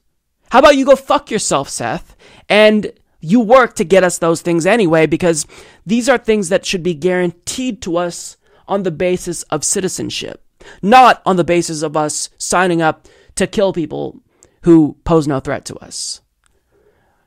The more that Democrats keep jumping on board with this pro-U.S. empire agenda and, this national service recommendation, the more that they harp away at Donald Trump being a draft dodger, the more that they look tone deaf and out of touch. Hello, everyone. I have a treat for you. I'm here with 3 very special guests. You know them from the hit Netflix documentary, Knock Down the House. I'm here with Paula Jean Swearingen, Cori Bush, and Amy Vilela. So, assuming that you just finished the film and you want to learn more about these very fantastic ladies, we're going to get the rundown. So, thank you all so much for coming on the program. Thank you for having us. Glad to be here. Good to be back. We covered your campaign on the Humanist Report for more than a year, but one thing that I wanted to ask you all about was, this is the impression I got. Running for Congress is very difficult. And on top of that, you all have different things that make it more difficult for you. First of all, being a woman and running for Congress is more difficult. Second of all, in your positions, you were running against an incumbent, which makes it incredibly difficult. And Cori, one thing that I wanted to ask you about, you were talking to someone who said people don't even think, they just vote when you were giving him a flyer. So here's what I want to pose to you guys. How do you overcome this voter apathy? Because you guys have talked to hundreds, if not thousands of people. So we'll open that up and start with Cori. How do you overcome voter apathy? With a message and actually going to where the people are. I think that's the mistake that we make. We continue to do the same things. Okay, you go to the churches, you go to the community events, you go to townships and ward meetings and all of that. And then you go knock doors of registered voters that voted in the last 3 years. I mean, but what about the people that didn't? So those are the doors we need to knock. Those are the places we need to go. We need to go to the club. We need to go to the bars. We need to go to the grocery store, stand outside. We need to go to the thrift store. We need to go places like that. Go to the family reunion, and crash it. That's what we need to do. And one thing that really struck me with that conversation you had with this constituent, Cori, in the film, was that he said, look, Clay has seniority, and that counts. And you said, well, but who does it count for? And he kind of remarked that, you have guts, because I haven't seen a Democrat want to challenge a Clay in ages. So you guys are all running against these really big names. Paula, you were running against Joe Manchin, a U.S. senator, which is a little bit different than running in the House, someone with a little bit more name recognition. So what was it like going up against such a gigantic political machine? Well, it was hard to run a campaign grassroots, and we learned a lot of lessons. But, we did something amazing. Everybody talks about it being a big loss, but actually it's a big win for West Virginia because we have such it's so corrupt here. Our government's so corrupt, and we won 30% of the vote. We got more votes against a sitting incumbent in 75 years, and I got more votes than any Republican on the ballot. So we've shown them that, we're tired of the threats to our democracy in West Virginia. And you talk about engagement. We need to see more people run for office. We can't motivate people to go to the polls and vote for people and they don't feel like they have something to vote for. And I think people are tired of the lesser two evils. Especially here in this state, we actually got some great candidates in our House this year. We got Daniel Walker and Sammy Brown, really great grassroots candidates, and they're doing a really good, stellar job. You see with the teacher strike here in West Virginia, people are doing big things, but people are always asking, why does West Virginia vote against their interest, their best interest? We have more Democrats and independents registered in this state than we do Republicans. But you look at what happened in 2016 with Bernie Sanders. Bernie Sanders won all 55 counties. The superdelegates went against the popular vote. Come general time, voters' registration was down. People wasn't going to the polls because they didn't feel like their vote mattered. People actually showed up for the polls that knew about me and learned about me because they were excited about my campaign because I was a West Virginian. I care about my state, and we need more of that. We're not only in West Virginia, but across the country. That's, when, it was hard. The biggest challenge was name recognition. We could have done better. But we also learned really inventive ways to campaign in West Virginia, because, in some districts it's easier. You can walk, even when you run for House, you can walk the district, be done with it. We don't have expansive broadband in West Virginia. It's hard to canvass up on these mountains and rural areas. Some people don't have access to television. They still have landlines. They don't have cell phones, and it comes along with the state because people still don't have adequate sewage systems. And one of the most effective things that I did was putting ads in the Sunday paper, believe it or not, because people go and buy coupons and people are still buying that newspaper. You just have to be inventive. And if people decide to run for office, there's just not one basic way that you can do it. You have to look at your area, your state, and what you're doing and figure out every day when you wake up, how am I going to reach the most voters today? Right. And that's really important, especially when, like you said, name recognition is such a huge factor. And when you're going up against these political machines who people already know and they don't really even think about, they just realize I'm voting for them. Like, there was one scene that really struck me in the film where Ocasio-Cortez was canvassing, she was giving out flyers, and one lady said, I'm going with Crowley. Didn't even want to hear what she said. So you have these people that are established. And one thing that was unique, Amy, with you is that what we didn't see in the film was you actually went up against numerous political establishments. So we kind of talked about on my program the Harry Reid stronghold in Nevada, which we didn't see. You went up against Ruben Kihuen. You then went on to go up against numerous people who were strong in Nevadan politics. You have a candidate that was endorsed by Joe Biden. So talk about what it was like going through this process, Amy, where you start off going up against one candidate. He essentially gets knocked out. And now you're going up against the range of other candidates. What was that like, and how did you adapt? Like, was it easy to adapt that quickly? Because you certainly had a bunch of random things thrown at you. So initially I thought I was going against, Ruben Kihuen, who was a sitting, loved congressman. And probably within a month or so, then he was stated that he was not going to run for re-election. So the field was opened up at that point.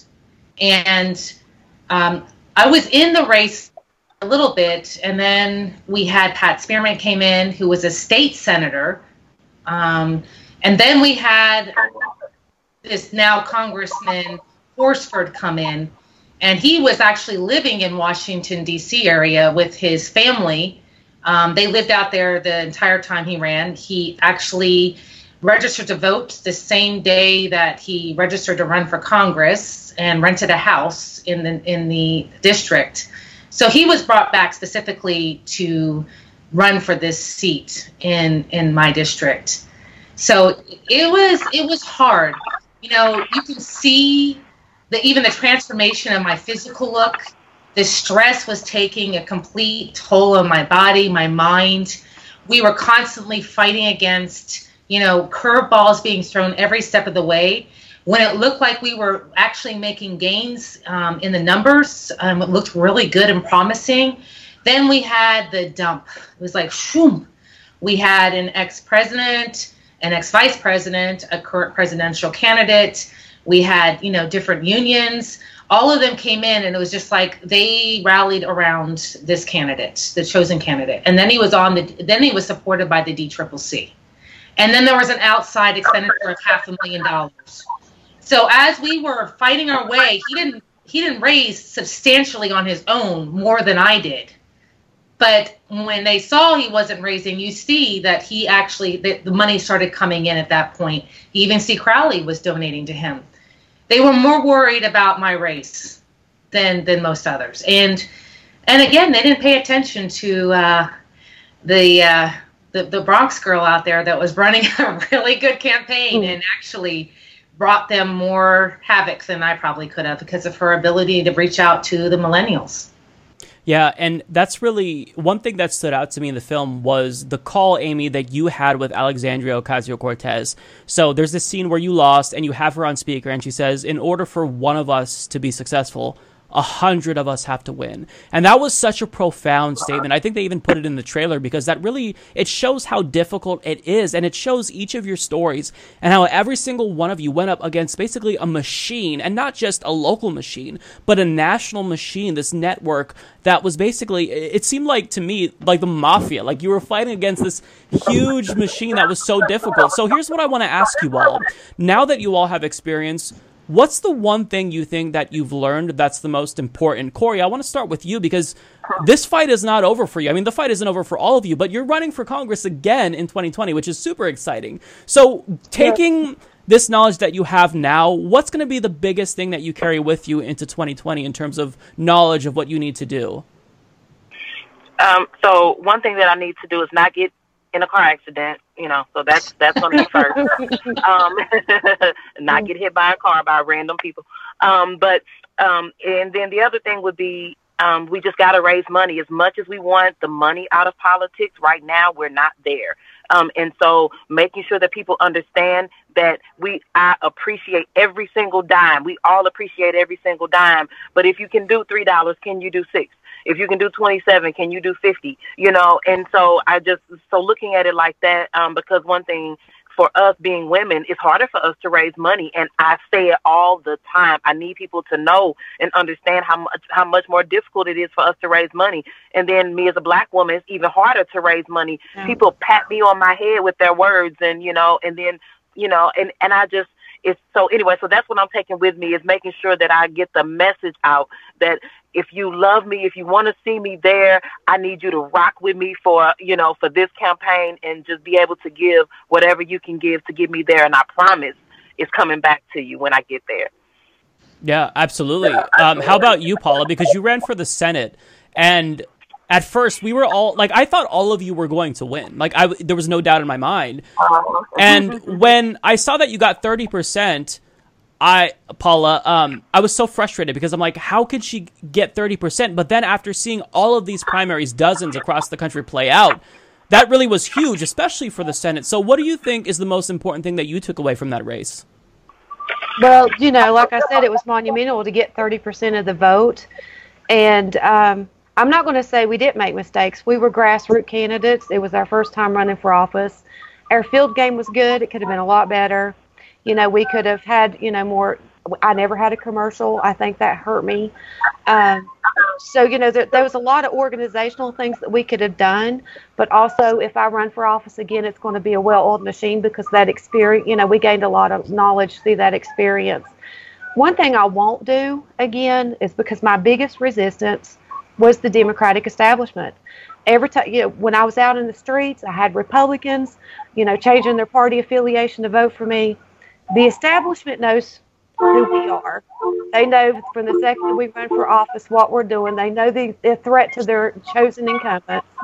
I'll not spend my time at meet and greets with the Democrats and trying to rub noses with them. I'll be out on the streets. I'll be at spaghetti dinners. I'll be reaching people, which I did that anyway. I was at, I went to NA meetings. I went to food banks. I was all over. If I'm going to be a public servant, I want to know what the problems are. I was very schooled on what was going on in the coal fields. And it was amazing to me to learn what else was going on in my state. My advice to any candidate, the establishment, they're going to fight you. They're going to do everything they can to help, to keep that corruption and that power within the party. Reach the people. The people are, that's who's going to get you in the office. That's who you serve. Find out what the needs are. And like I said, wake up every day and think, how many voters am I going to reach today? Because if you're really in this to be a public servant, and that's who you serve, that's who's funding you. So you should be out there knocking on doors, talking to the people. You shouldn't be rubbing elbows with the establishment trying to win them over, because you're not.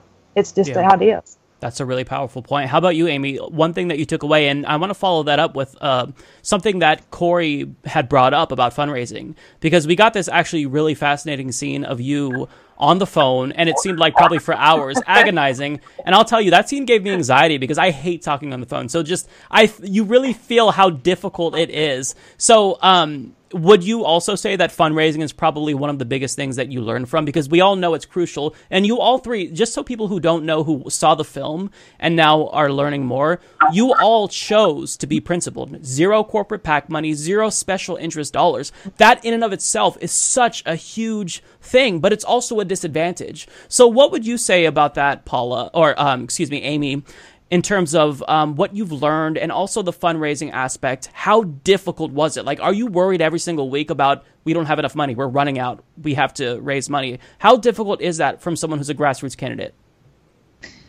So I knew in the beginning that fundraising was going to be foremost, but I didn't realize how hard it's going to be. It was getting people to actually want to donate when they don't know if you can actually pull it off, right? And here's the thing. The one thing I would tell you, and this really ties in with fundraising, is, coming from the 2016 election, being a part of the Bernie Sanders campaign, everything was about ground. But I want to, when we went into this, we had no institutional knowledge. We went in there and we had to learn. So when you see me fundraising, I knew I had to course correct at that point, and it was too late. Mm-hmm. I did an extensive round game, and I had one of the largest districts in the United States. But what I was learning was it wasn't getting the impressions necessary. What I mean is you need to have an impression on people at least 3 to 4 times for them to remember your name and get motivated out there to go and vote for you. So we did no mailers. Huge mistake. We have to know that when we go into each and every district, they're all different. In Nevada, even the ground game that AOC had in her district would not work in my district. 90% of the communities are gated in my district, or are way 8-hour drive. There's no way to hit them 3 or 4 times and have that impression. So it really has to be a mix of ground and more of the traditional ways of doing campaigning, mailers, making sure you have a TV ad. And it's not necessarily having the digital. We had a great digital campaign. We were out there hitting the ground, but we made some missteps, not understanding and not really having anyone guide us through this process. That doesn't work in every district. So I'm actually, Mike, writing a book that's going to really put all of this together. And I even have a chapter called How to Lose. When you're running, there's things that you need to take into consideration. And we had generalizations. I read the book on Bernie's campaign, but that doesn't necessarily translate to a congressional or a Senate campaign. So I think going into this, we had lots of losses across this country because we were learning. First thing I'd like to say about that is we know what we're doing this time. And if we're not running, we're helping the other ones run. Yep. Secondly, we lost the race, but we did not lose the conversation. That's right. And I think every one of us that ran across this country, either as a Justice Democrat or a brand new congressman or an Our Revolution candidate, we changed the conversation where we're now seeing a different type of conversation with our presidential candidates right now. Mm-hmm. So, it's a movement. We can't be afraid of losing. We still have to be fearless and go out there and raise right back up after we lose and be ready to go again, because we're going to keep on having losses, but each time, hopefully we're going to have more and more people get into office. Amy brought up a really good point, one that we don't talk about enough, the point that nobody helps you to know what you need to do as far as in people that are in those positions or that have helped people get into those positions. Like, it's this close-knit group, this tight-lipped group. Like, we can't tell you the secrets. We can't tell you who you really need to talk to. We can't tell you how to get into the senior homes. We can't tell you, it's this thing because we don't want you there. We want to keep it within our family, or we want to keep it within the people that, that we want to know to know what to do so that they can get those positions. And so that's another way that it pushes us to this point. Yeah. And they brought up a good point, because Amy was fussing at me when she came up to West Virginia the other night for a screening of the film, because I was saying we don't need $2.5 million to win. But I should have reiterated, we do need money to win. You have to have money to be able to, to campaign. You do need the basics. You need swag. You need to be able to advertise. You need to be able to, travel. All those things take money. But you definitely don't need $2.5 million for a campaign. You don't need all that PAC money, but you definitely need money to be able to at least compete a little bit so people can get to know who you are. So, when we're talking about small donations, we still need that money to be able to, to have the things and the tools that we need. We need staff. We want to be able to pay our staff a livable wage when they come onto our campaign. There's all kinds of things, $2.5 million, I could have sent surrogates all over the state, mailers, and had big TV ads and probably never had to work. But I don't think that's what it's about either. When we're running these campaigns like this, I know these three women right here never just sat out and woke up and thought, I'm going to be a politician. I surely didn't. It's because, Amy went through the struggle of losing her daughter. Corey's dealing with everything she's doing, dealing with in Ferguson. I'd been an activist fighting for clean water and clean air and wondering if my children's going to get cancer every day. Most of the candidates that you're seeing run for office all over across the country, they're not polished politicians. It's ordinary people wanting to bring change because we're not being served anymore. And so, it's totally different, because we want to be, if we're going to be public service, we want to know how to serve, and we want to get out there and talk to the people that we're supposed to serve. So I would never, ever want to run a campaign where I just send out a mailer and have a commercial and not reach the people across this state. I wanted to know everything if I got elected. So when I went to serve in the Senate, then I knew what to do for the people here.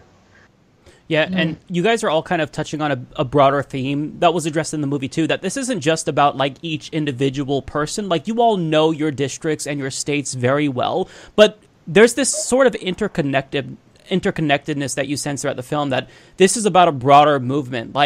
If I lose, that's okay if somebody else goes on to win. AOC won, so we've got one. So this is about, all of us. We get a little bit of the scene from Corey talking about Ferguson, and these are all so relatable, because I remember myself, Ferguson, when I was seeing these live streams, and I thought, this doesn't look like America. This is America. We have these militarized police cars.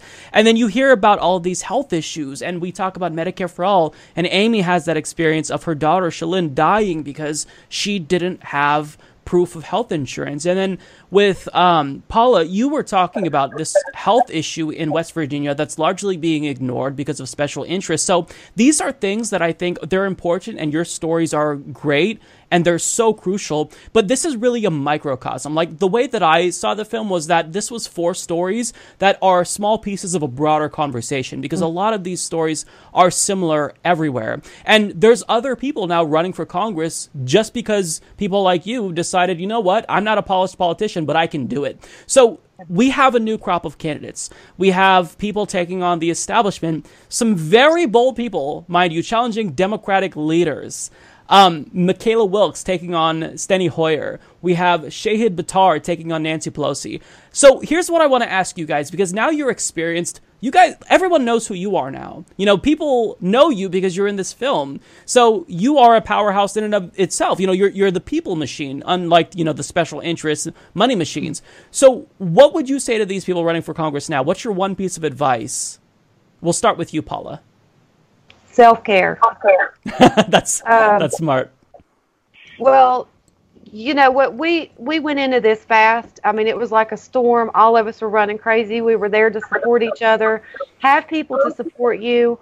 You know, we're here to support other candidates. You know, always reach out to us and ask for our help and our advice. But take days off. I went during my campaign. Sometimes I went 2 and 3 months and didn't see my kids. I mean, it really took a toll on my body even. So, you know, be power focused, but also at least take 1 day off a week if you can. Spend time with your family. Lay around watching Netflix if you have to. Self-care is very, very important, because if you don't take care of yourself, you ain't going to be effective nowhere else. Yeah. How about you, Amy? You know, mine kind of echoes off of what Paula said. You know, and I really like to address that when we're running and we're not typical politicians, it's usually for a personal problem, you know, personal issue that we have encountered, a tragedy, or that we have a friend of ours. We are running for a reason that is very personal. And, you know, when I didn't see it at the time when I was actually running, but afterwards looking back, and really when I saw the movie and I saw the difference, even in the way I looked, and then I saw the scene of when I lost, I remember that moment. You know, a lot of people ask me, Amy, what were you thinking? You know, I've been holding Shillen's urn all day, and when I saw the numbers coming in, the first thing that came out of my mouth was, no, now more people are going to die, and I couldn't save them, like I couldn't save Shillen. And so when we're running in campaigns like this, know that, you know, it's going to be much more personal, and you're going to feel the weight of the community on your shoulders and that responsibility. But you have to remember that a loss is okay, because even through losses in a campaign, we are still making movement forward. We are still chipping away at that old guard, at that old way of thinking, and educating, you know, our communities. And it's okay. Don't be afraid of a loss, and go into it knowing that, you know what, I'm in it to win it. But if I don't win it, that way of the community, it's still there, but you don't have to shoulder that alone.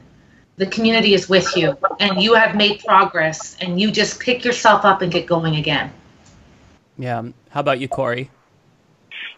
For me, it's knowing yourself. Go in, like, do that self-reflection, know who you are walking in the door to this, because the good and the bad is going to come out of you, because you're going to be tested in all of it. So whether it's a character weakness or a character strength, that thing is going to come out. And the issue is it comes out in public. It comes out maybe nationally. So knowing you, and then just being your authentic self. Once you know who you are, I tell this to people: if you need therapy, get therapy. You know, if you need, you know, medicine, get medicine. If you need ice cream, get ice cream. Whatever your thing is, you know, that's me. I do ice cream and therapy. But but get those things and be your authentic self.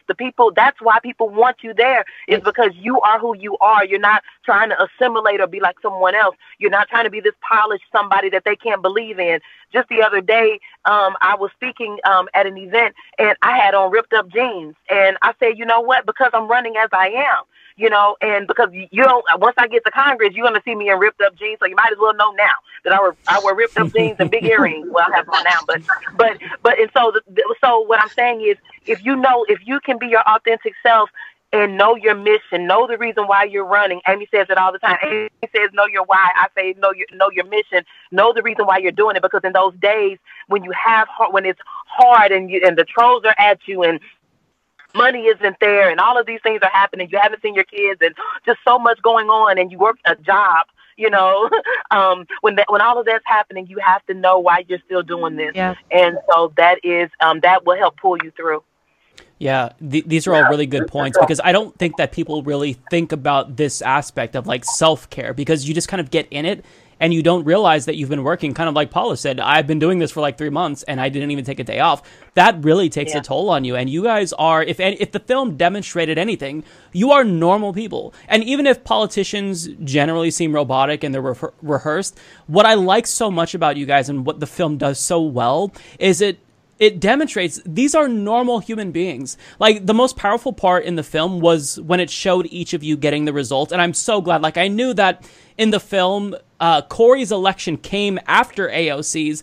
I'm glad they showed AOC's last, because that was such a gut punch to see all of your reactions. Because, I mean, we all kind of reacted individually and we kind of coped with it after following you for so long. But seeing that toll after like a year and a half of just pouring your heart and soul into it, that was so rough. So one thing that I wanted to follow up on was with Paula Jean. You were talking to Joe Manchin. He planned a meeting with you. Did he follow through? Did you get that meeting that he promised you? And how did that go, if so? Well, I did. And, you know, I honestly say that Joe Manchin is a personable person. He's done a lot of bad things in West Virginia, but he's very friendly. We sat down. Well, he is. So he's, you know, everybody calls him Uncle Joe, and I mean, he's a really nice guy, and he treated me really well, which I was really surprised after the years of being ignored that he sat down and actually talked to me like I was a human being and had a one-on-one conversation. I guess that's how I should put it. But you know, he asked me how to get my votes, and I told him he'd have to earn them like with blood, sweat, and tears like I did. And I told him he could go out with a legacy like Robert Byrd did and Rockefeller did, and he could serve the people of West Virginia, or he could move forward like down the same path that he has. And I didn't concede. I didn't endorse him, but I told him if he did good things that I would sing his praises, that, you know, the people of the West Virginia deserve better no matter what. And so the first step was he went down into a community called Minden, West Virginia. I spoke a lot about it in my campaign. It's a community that's been begging to be on the Superfund list for about 40 years. There was a company called Schaefer that buried PCBs and put PCBs into an abandoned coal mine there. And so people are dying at an alarming rate. And so he did put out a letter to the EPA and asked the EPA to put him on the Superfund site. And he sat down, his campaign manager, Maura, to tour the community. And she acted like she really cared, but she was talking about getting them new roofs and new carpet and fixing their houses. And myself and the community told them that's not what they wanted. They wanted relocated because they're dying. And he took in water. He got them a truckload of water. But one thing that he did promise that he didn't follow through with was he promised a mobile health clinic for one of the universities. And they came back and said that they could go to the sliding scale clinic in Oak Hill, an adjoining community, which is still detrimental for them. That's always been available, but, you know, they can't afford $600 for x-rays. And within the week, too, he was campaigning in the general, trying to get the Republican vote. So he went full MAGA and said that he would endorse Donald Trump if he ran for office again. So I pretty much, to be blunt, I pretty much said Patrick Morrissey and Joe Manchin could kiss my ass. Yeah, I don't blame you. One question. I love Paula. I love the fire. I love the passion.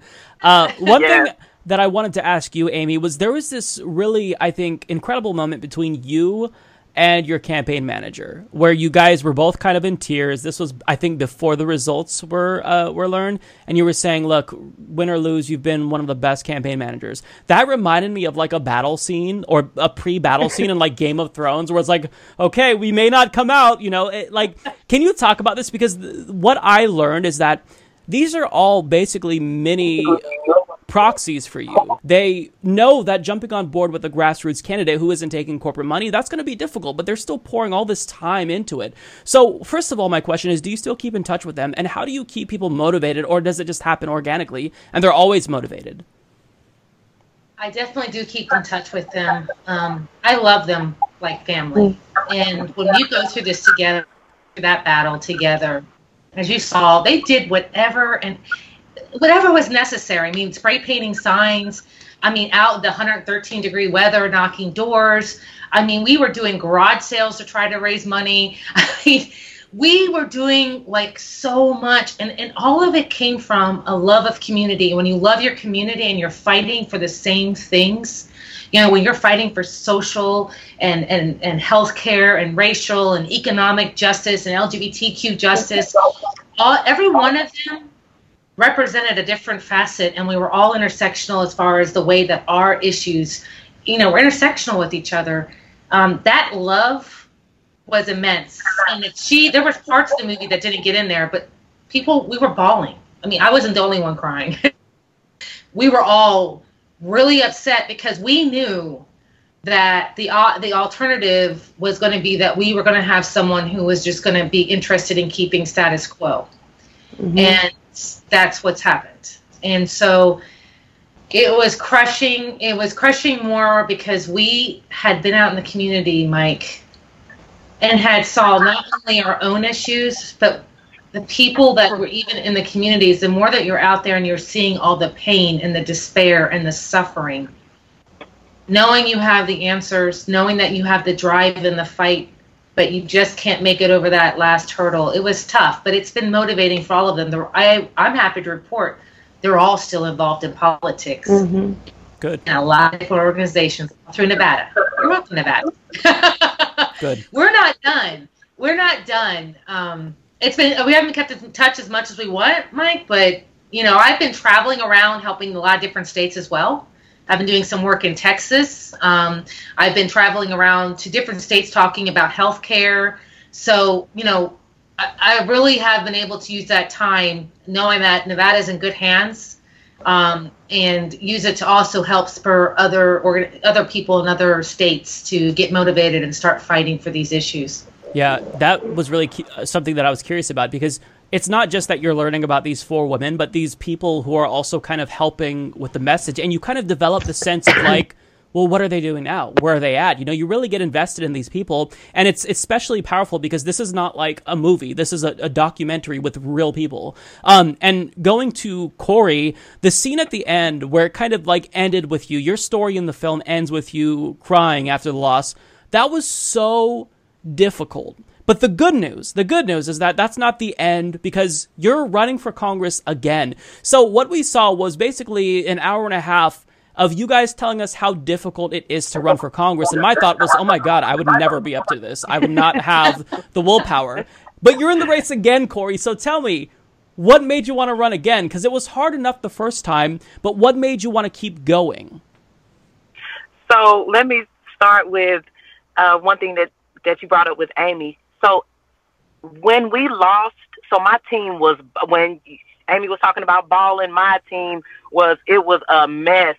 And, but they were balling, and then they went over into a corner in the room at the watch party, and they started organizing the next race, literally at the party.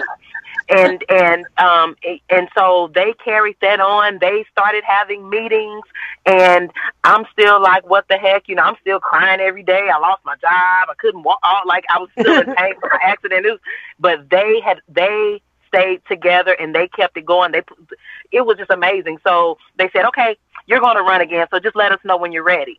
So that was, so, you know, it was kind of like, and then people that didn't believe in me before running came to me during those few weeks saying, hey, if you run again, we understand now, we'll support you.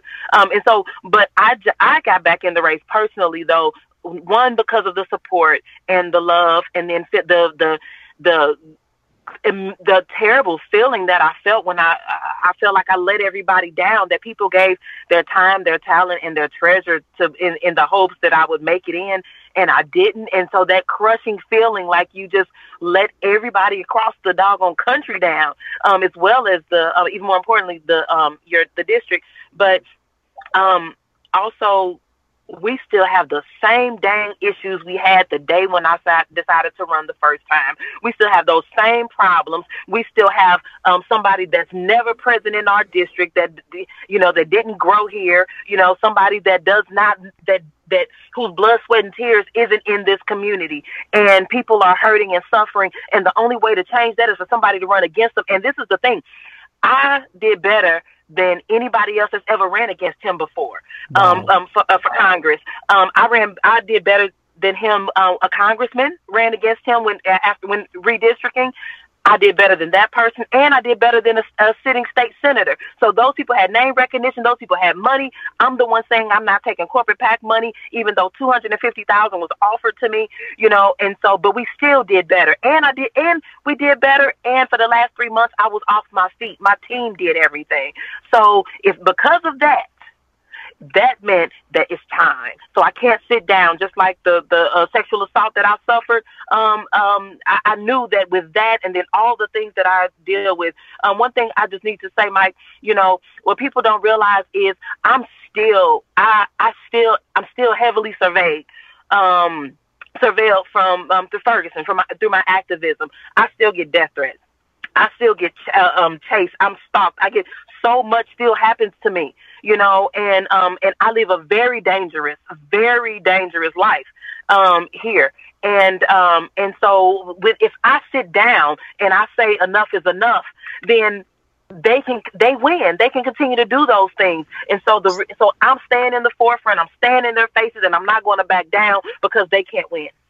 This is why we love you, and this is why I recommended that my mom watch the film, and she calls me like immediately. She's like, these women are so amazing. I feel like I can do anything. Because it's like, you watch these films with like these superheroes and whatnot, like Wonder Woman and whatnot, but you don't get role models like this, like where you have normal people who you can actually identify with, like normal people just like me, just like you, who are doing something that is entirely possible, that theoretically can be done by anyone. Now, it's tough. That's really what the film showcased, but it's possible. So I want to end by kind of asking what happens next, because you guys all have a lot of political capital. Now you have the name recognition, and you're kind of superstars now. So now if you run for Congress, it's going to be a different story. So what does the future have in store for the stars of Knock Down the House? Well, before we get into that, I wanted to echo what Corey said. I think that was one of the hardest thing for me when I came home after my campaign was feeling like the disappointment of not, feeling like I probably disappointed people. During my campaign, I lost 3 of my family members and 7 of my friends. It was, cancer, drug addiction, and suicide. So people were still dying. During my campaign, I had my neighbor's baby daughter. He was sitting over there dying with black lung and cancer, and her coming to the fence every time I come home from the campaign. We need you, Paula Jean. We need you. My aunt passed away during my campaign of cancer. My uncle was diagnosed with cancer, and he has black lung. Oh my God. And the hardest thing to come home, even though we have community organizers, still working across the state. I've been organizing even with everybody ever since the campaign, and I'll continue to do that no matter what. It was hard to come home knowing that Joe Manchin was still played a part in that. And, Shelley Moore Capito, Democrat or Republican, we have people in Congress that still play part of that. We still have people in the Capitol that still play a part in the death and destruction of West Virginia. And I thought about my brother-sister candidates, and I thought about, being out in Ferguson with Corey when I was and seeing what she's going through, and I thought about Amy and her daughter. It was really, really hard to come home and know that, that was our biggest loss, is because we're still going to keep going and we're still going to be community organizers, but these people are still in power too. So that's why it's so vitally important. And I've said it before, and I'll say it again over and over again, is if you can run for office from a local level to a federal level, do it as past time, not only West Virginia, but everybody to invest in themselves, because these problems are not going to go away. No matter how many times you've got some women that's getting some popularity on Knock Down the House, or you hear somebody give good speeches, I humbly ask everybody in this country to vet your candidates, because Amy was talking about changing the conversation. But now everybody's progressive, and everybody has a grassroots campaign when they're taking corporate and corporate PAC dollars, and they're saying whatever needs to be said. And that has infuriated me to beyond end, that there's so many progressives now. Patrick Morrissey said he was running a grassroots campaign in the most biggest joke of my life. We have to vet our candidates. I know it's hard to understand campaign financing. I fully didn't even understand campaign financing until I run for office. I know it's hard to to look at voting records. It's hard to look at past speeches and previous speeches. I mean, everybody, my grandmother always said, everything that shines is not always gold. They can paint a pretty picture, but are they really going to serve the people? I've heard incredible speeches from some of the sorry-ass people that I know that are corrupt. We have to vet our candidates. We have to. Yeah. Or we're going to be in the same position. They may sound glorious, but our lives are not going to be glorious. Yeah. And as far as next steps, I am exploring my option. Paula Jean is not done. There'll be some announcements really soon, but I'm not ready to make those announcements. Okay. Sounds good. How about you, Amy? Oh, I would love to run again, but I think I'm going to be sitting out this election, as I really want to help a certain presidential candidate win. Are you allowed to say which presidential candidate that is? Oh, is it Beto? Yes, look at that. I love it. You have to ask. I can't tell you how many times people ask me, "Who are you supporting for president?" I don't know. Maybe the Revolution sticker or the Bernie book on the background, or am I to let you know? I would really like to be a part of making sure and helping in any way I can with Bernie's campaign. I'm also going to be helping, candidates that are needing to run. Definitely going to be helping out too that I know that are on board right now on this interview. And then I will run again. And I will go in there probably in 2022 and hopefully make it into Congress this time. Yeah, because I'm going to do fundraisers and everything, and you get to come to my office. I'm going to have it all laid out. I'll get you ready. If you force me, I know where they live. Well, since you brought up Bernie, Amy, let me ask everyone else. Is it Bernie again for you guys? I fully endorse Bernie Sanders. Right on. I'm not saying yet. I'm rolling mine out when I'm ready. All right. I can respect that.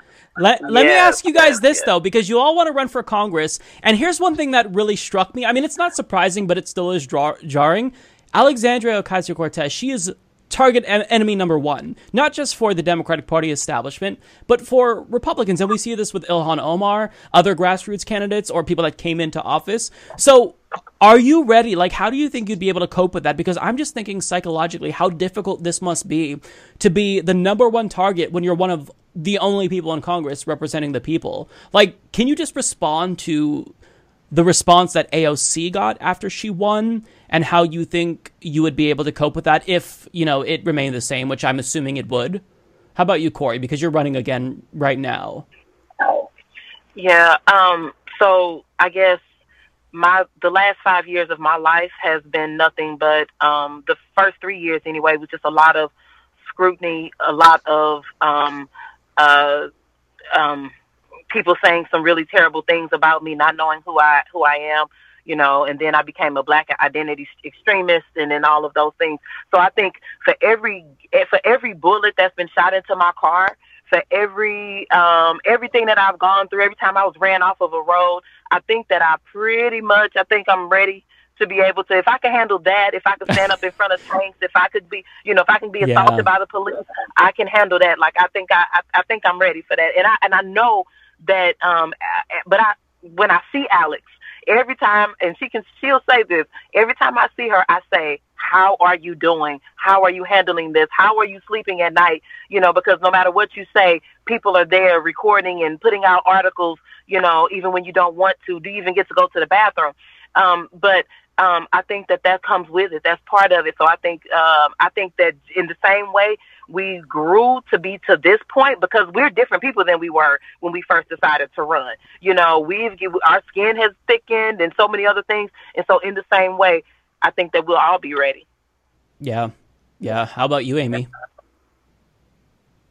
I agree. I think that we've all been brought to this level by the amount of persecution that we faced, even just with announcing. And I have to say that Alex is a human being. I mean, she is dealing with an immense amount of pressure. And, all of us, we offer words of encouragement when we see each other. But, at the end of the day, I think all of us know that what we're up against is the fight of our lives for this country. And even the ones that didn't make it, we're still feeling repercussions from us standing up publicly, for us having a voice in our communities, in our abilities to have jobs, and our people, the way that they treat us. Every one of us across the board has had to pay prices. Many of us can't get jobs in our career fields anymore. Many of us, because of running for office and being that outspoken. But that's what it takes to go and have a movement. That's what it takes to stand up against a machine and against power. We have to be willing to sacrifice and say, come what may, bring it on. Yeah, that makes a lot of sense. How about you, Paula? Well, I was already facing a lot of scrutiny before I run for office. I mean, especially during the Massey era here. If you were begging for water and you were fighting against industry, you were labeled as a tree hugger, and people threatened your life. And so, I've been through a lot of that already. It was amplified probably 10 times after running for office. There was a lot more scrutiny. I had my life threatened. I had people follow me. But the struggle here at home is no greater than any struggle that we can face. Like Ferguson, losing their children because and people dying because they don't have health care, or people dying of drug addiction in this state and dying of cancer. People think it's extreme, but I've said it. Well, what they've asked me, why aren't you afraid for your life? Because if things don't change, I'm going to die anyway. Wow. People die here at an alarming rate, and that's real. Yeah. That's real. So, I think that, you just develop this thick skin, because, my biggest fear is if my kids will get, I worry if my kids will get cancer every day. Mm-hmm. And I would a whole lot rather fight than lay down and take it. And so, when and if I run for office again, it's no bigger than the battle we have at home. Yeah. Well put. So before we end, I just want to give you guys each the opportunity to kind of plug whatever you're doing, your Twitter, because obviously we're not going to hear, this isn't going to be the last that we hear from you. So if you guys can just direct us to what you need. Corey, I know you're running for Congress and you need money. So plug all of that, and we'll go through each of you. If we've learned anything from the documentary, is that money is key, unfortunately, but that's the way that it is. Yes.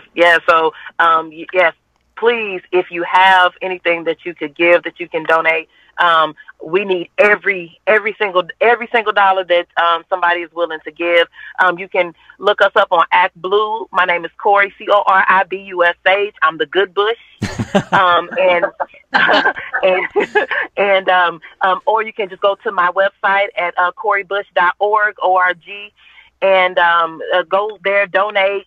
We would love for you to do a recurring donation, because that way we know how much money we have every month and we can kind of plan. So if you're able to do that, even if it's just $10, if that's all you have, we appreciate it. So go in there and make a donation. Tell your friends. You got to tell other people. Thank you for your donation, but please tell other people to donate. And my Twitter is @CoreyBush. Facebook and everything else is @CoreyBush. Reach out to me. We need help. We need volunteers remotely and locally, and just help us amplify this message. All right. Amy? Yeah, so right now, definitely keep an eye out on my social media. I will be, again, releasing a book for those who are wanting to run for office, or who are just interested in the story of what it was like to be running, and how you actually, I really want it to be a transformative book that is going to help give people, that power within to, how do you transform from a place of grief and feeling less than to using that as power to go forward and fight for the people. So keep a lookout at Amy, the number 4, thepeople.com. Also, you can follow me on Twitter at Amy, the number 4, thepeople.com. And as far as what I'm doing, go to ourrevolution.com and BernieSanders.com.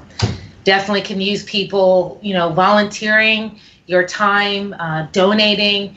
Of all of us are running, we definitely need to have somebody who's going to be able to, implement any of these issues and policies that we're fighting for. So it is so important. As much as you scrutinize someone who's in who's in the House or the Senate, you need to do the same for someone who's going to be the president. And as far as I can see, the only person I know that's going to be putting the fight necessary to win on the issues that we were fighting for is going to be Bernie Sanders. So, sorry, I have to do that shameless plug. No, hey, this is where you get to plug whatever you want. So BernieSanders.com. Love it. How about you, Paula? Real quick, let me plug Sure. before Paula goes. Let me plug. I need Twitter to verify me. This is getting ridiculous. I need that again too. Me too. Okay. Are you verified, Amy?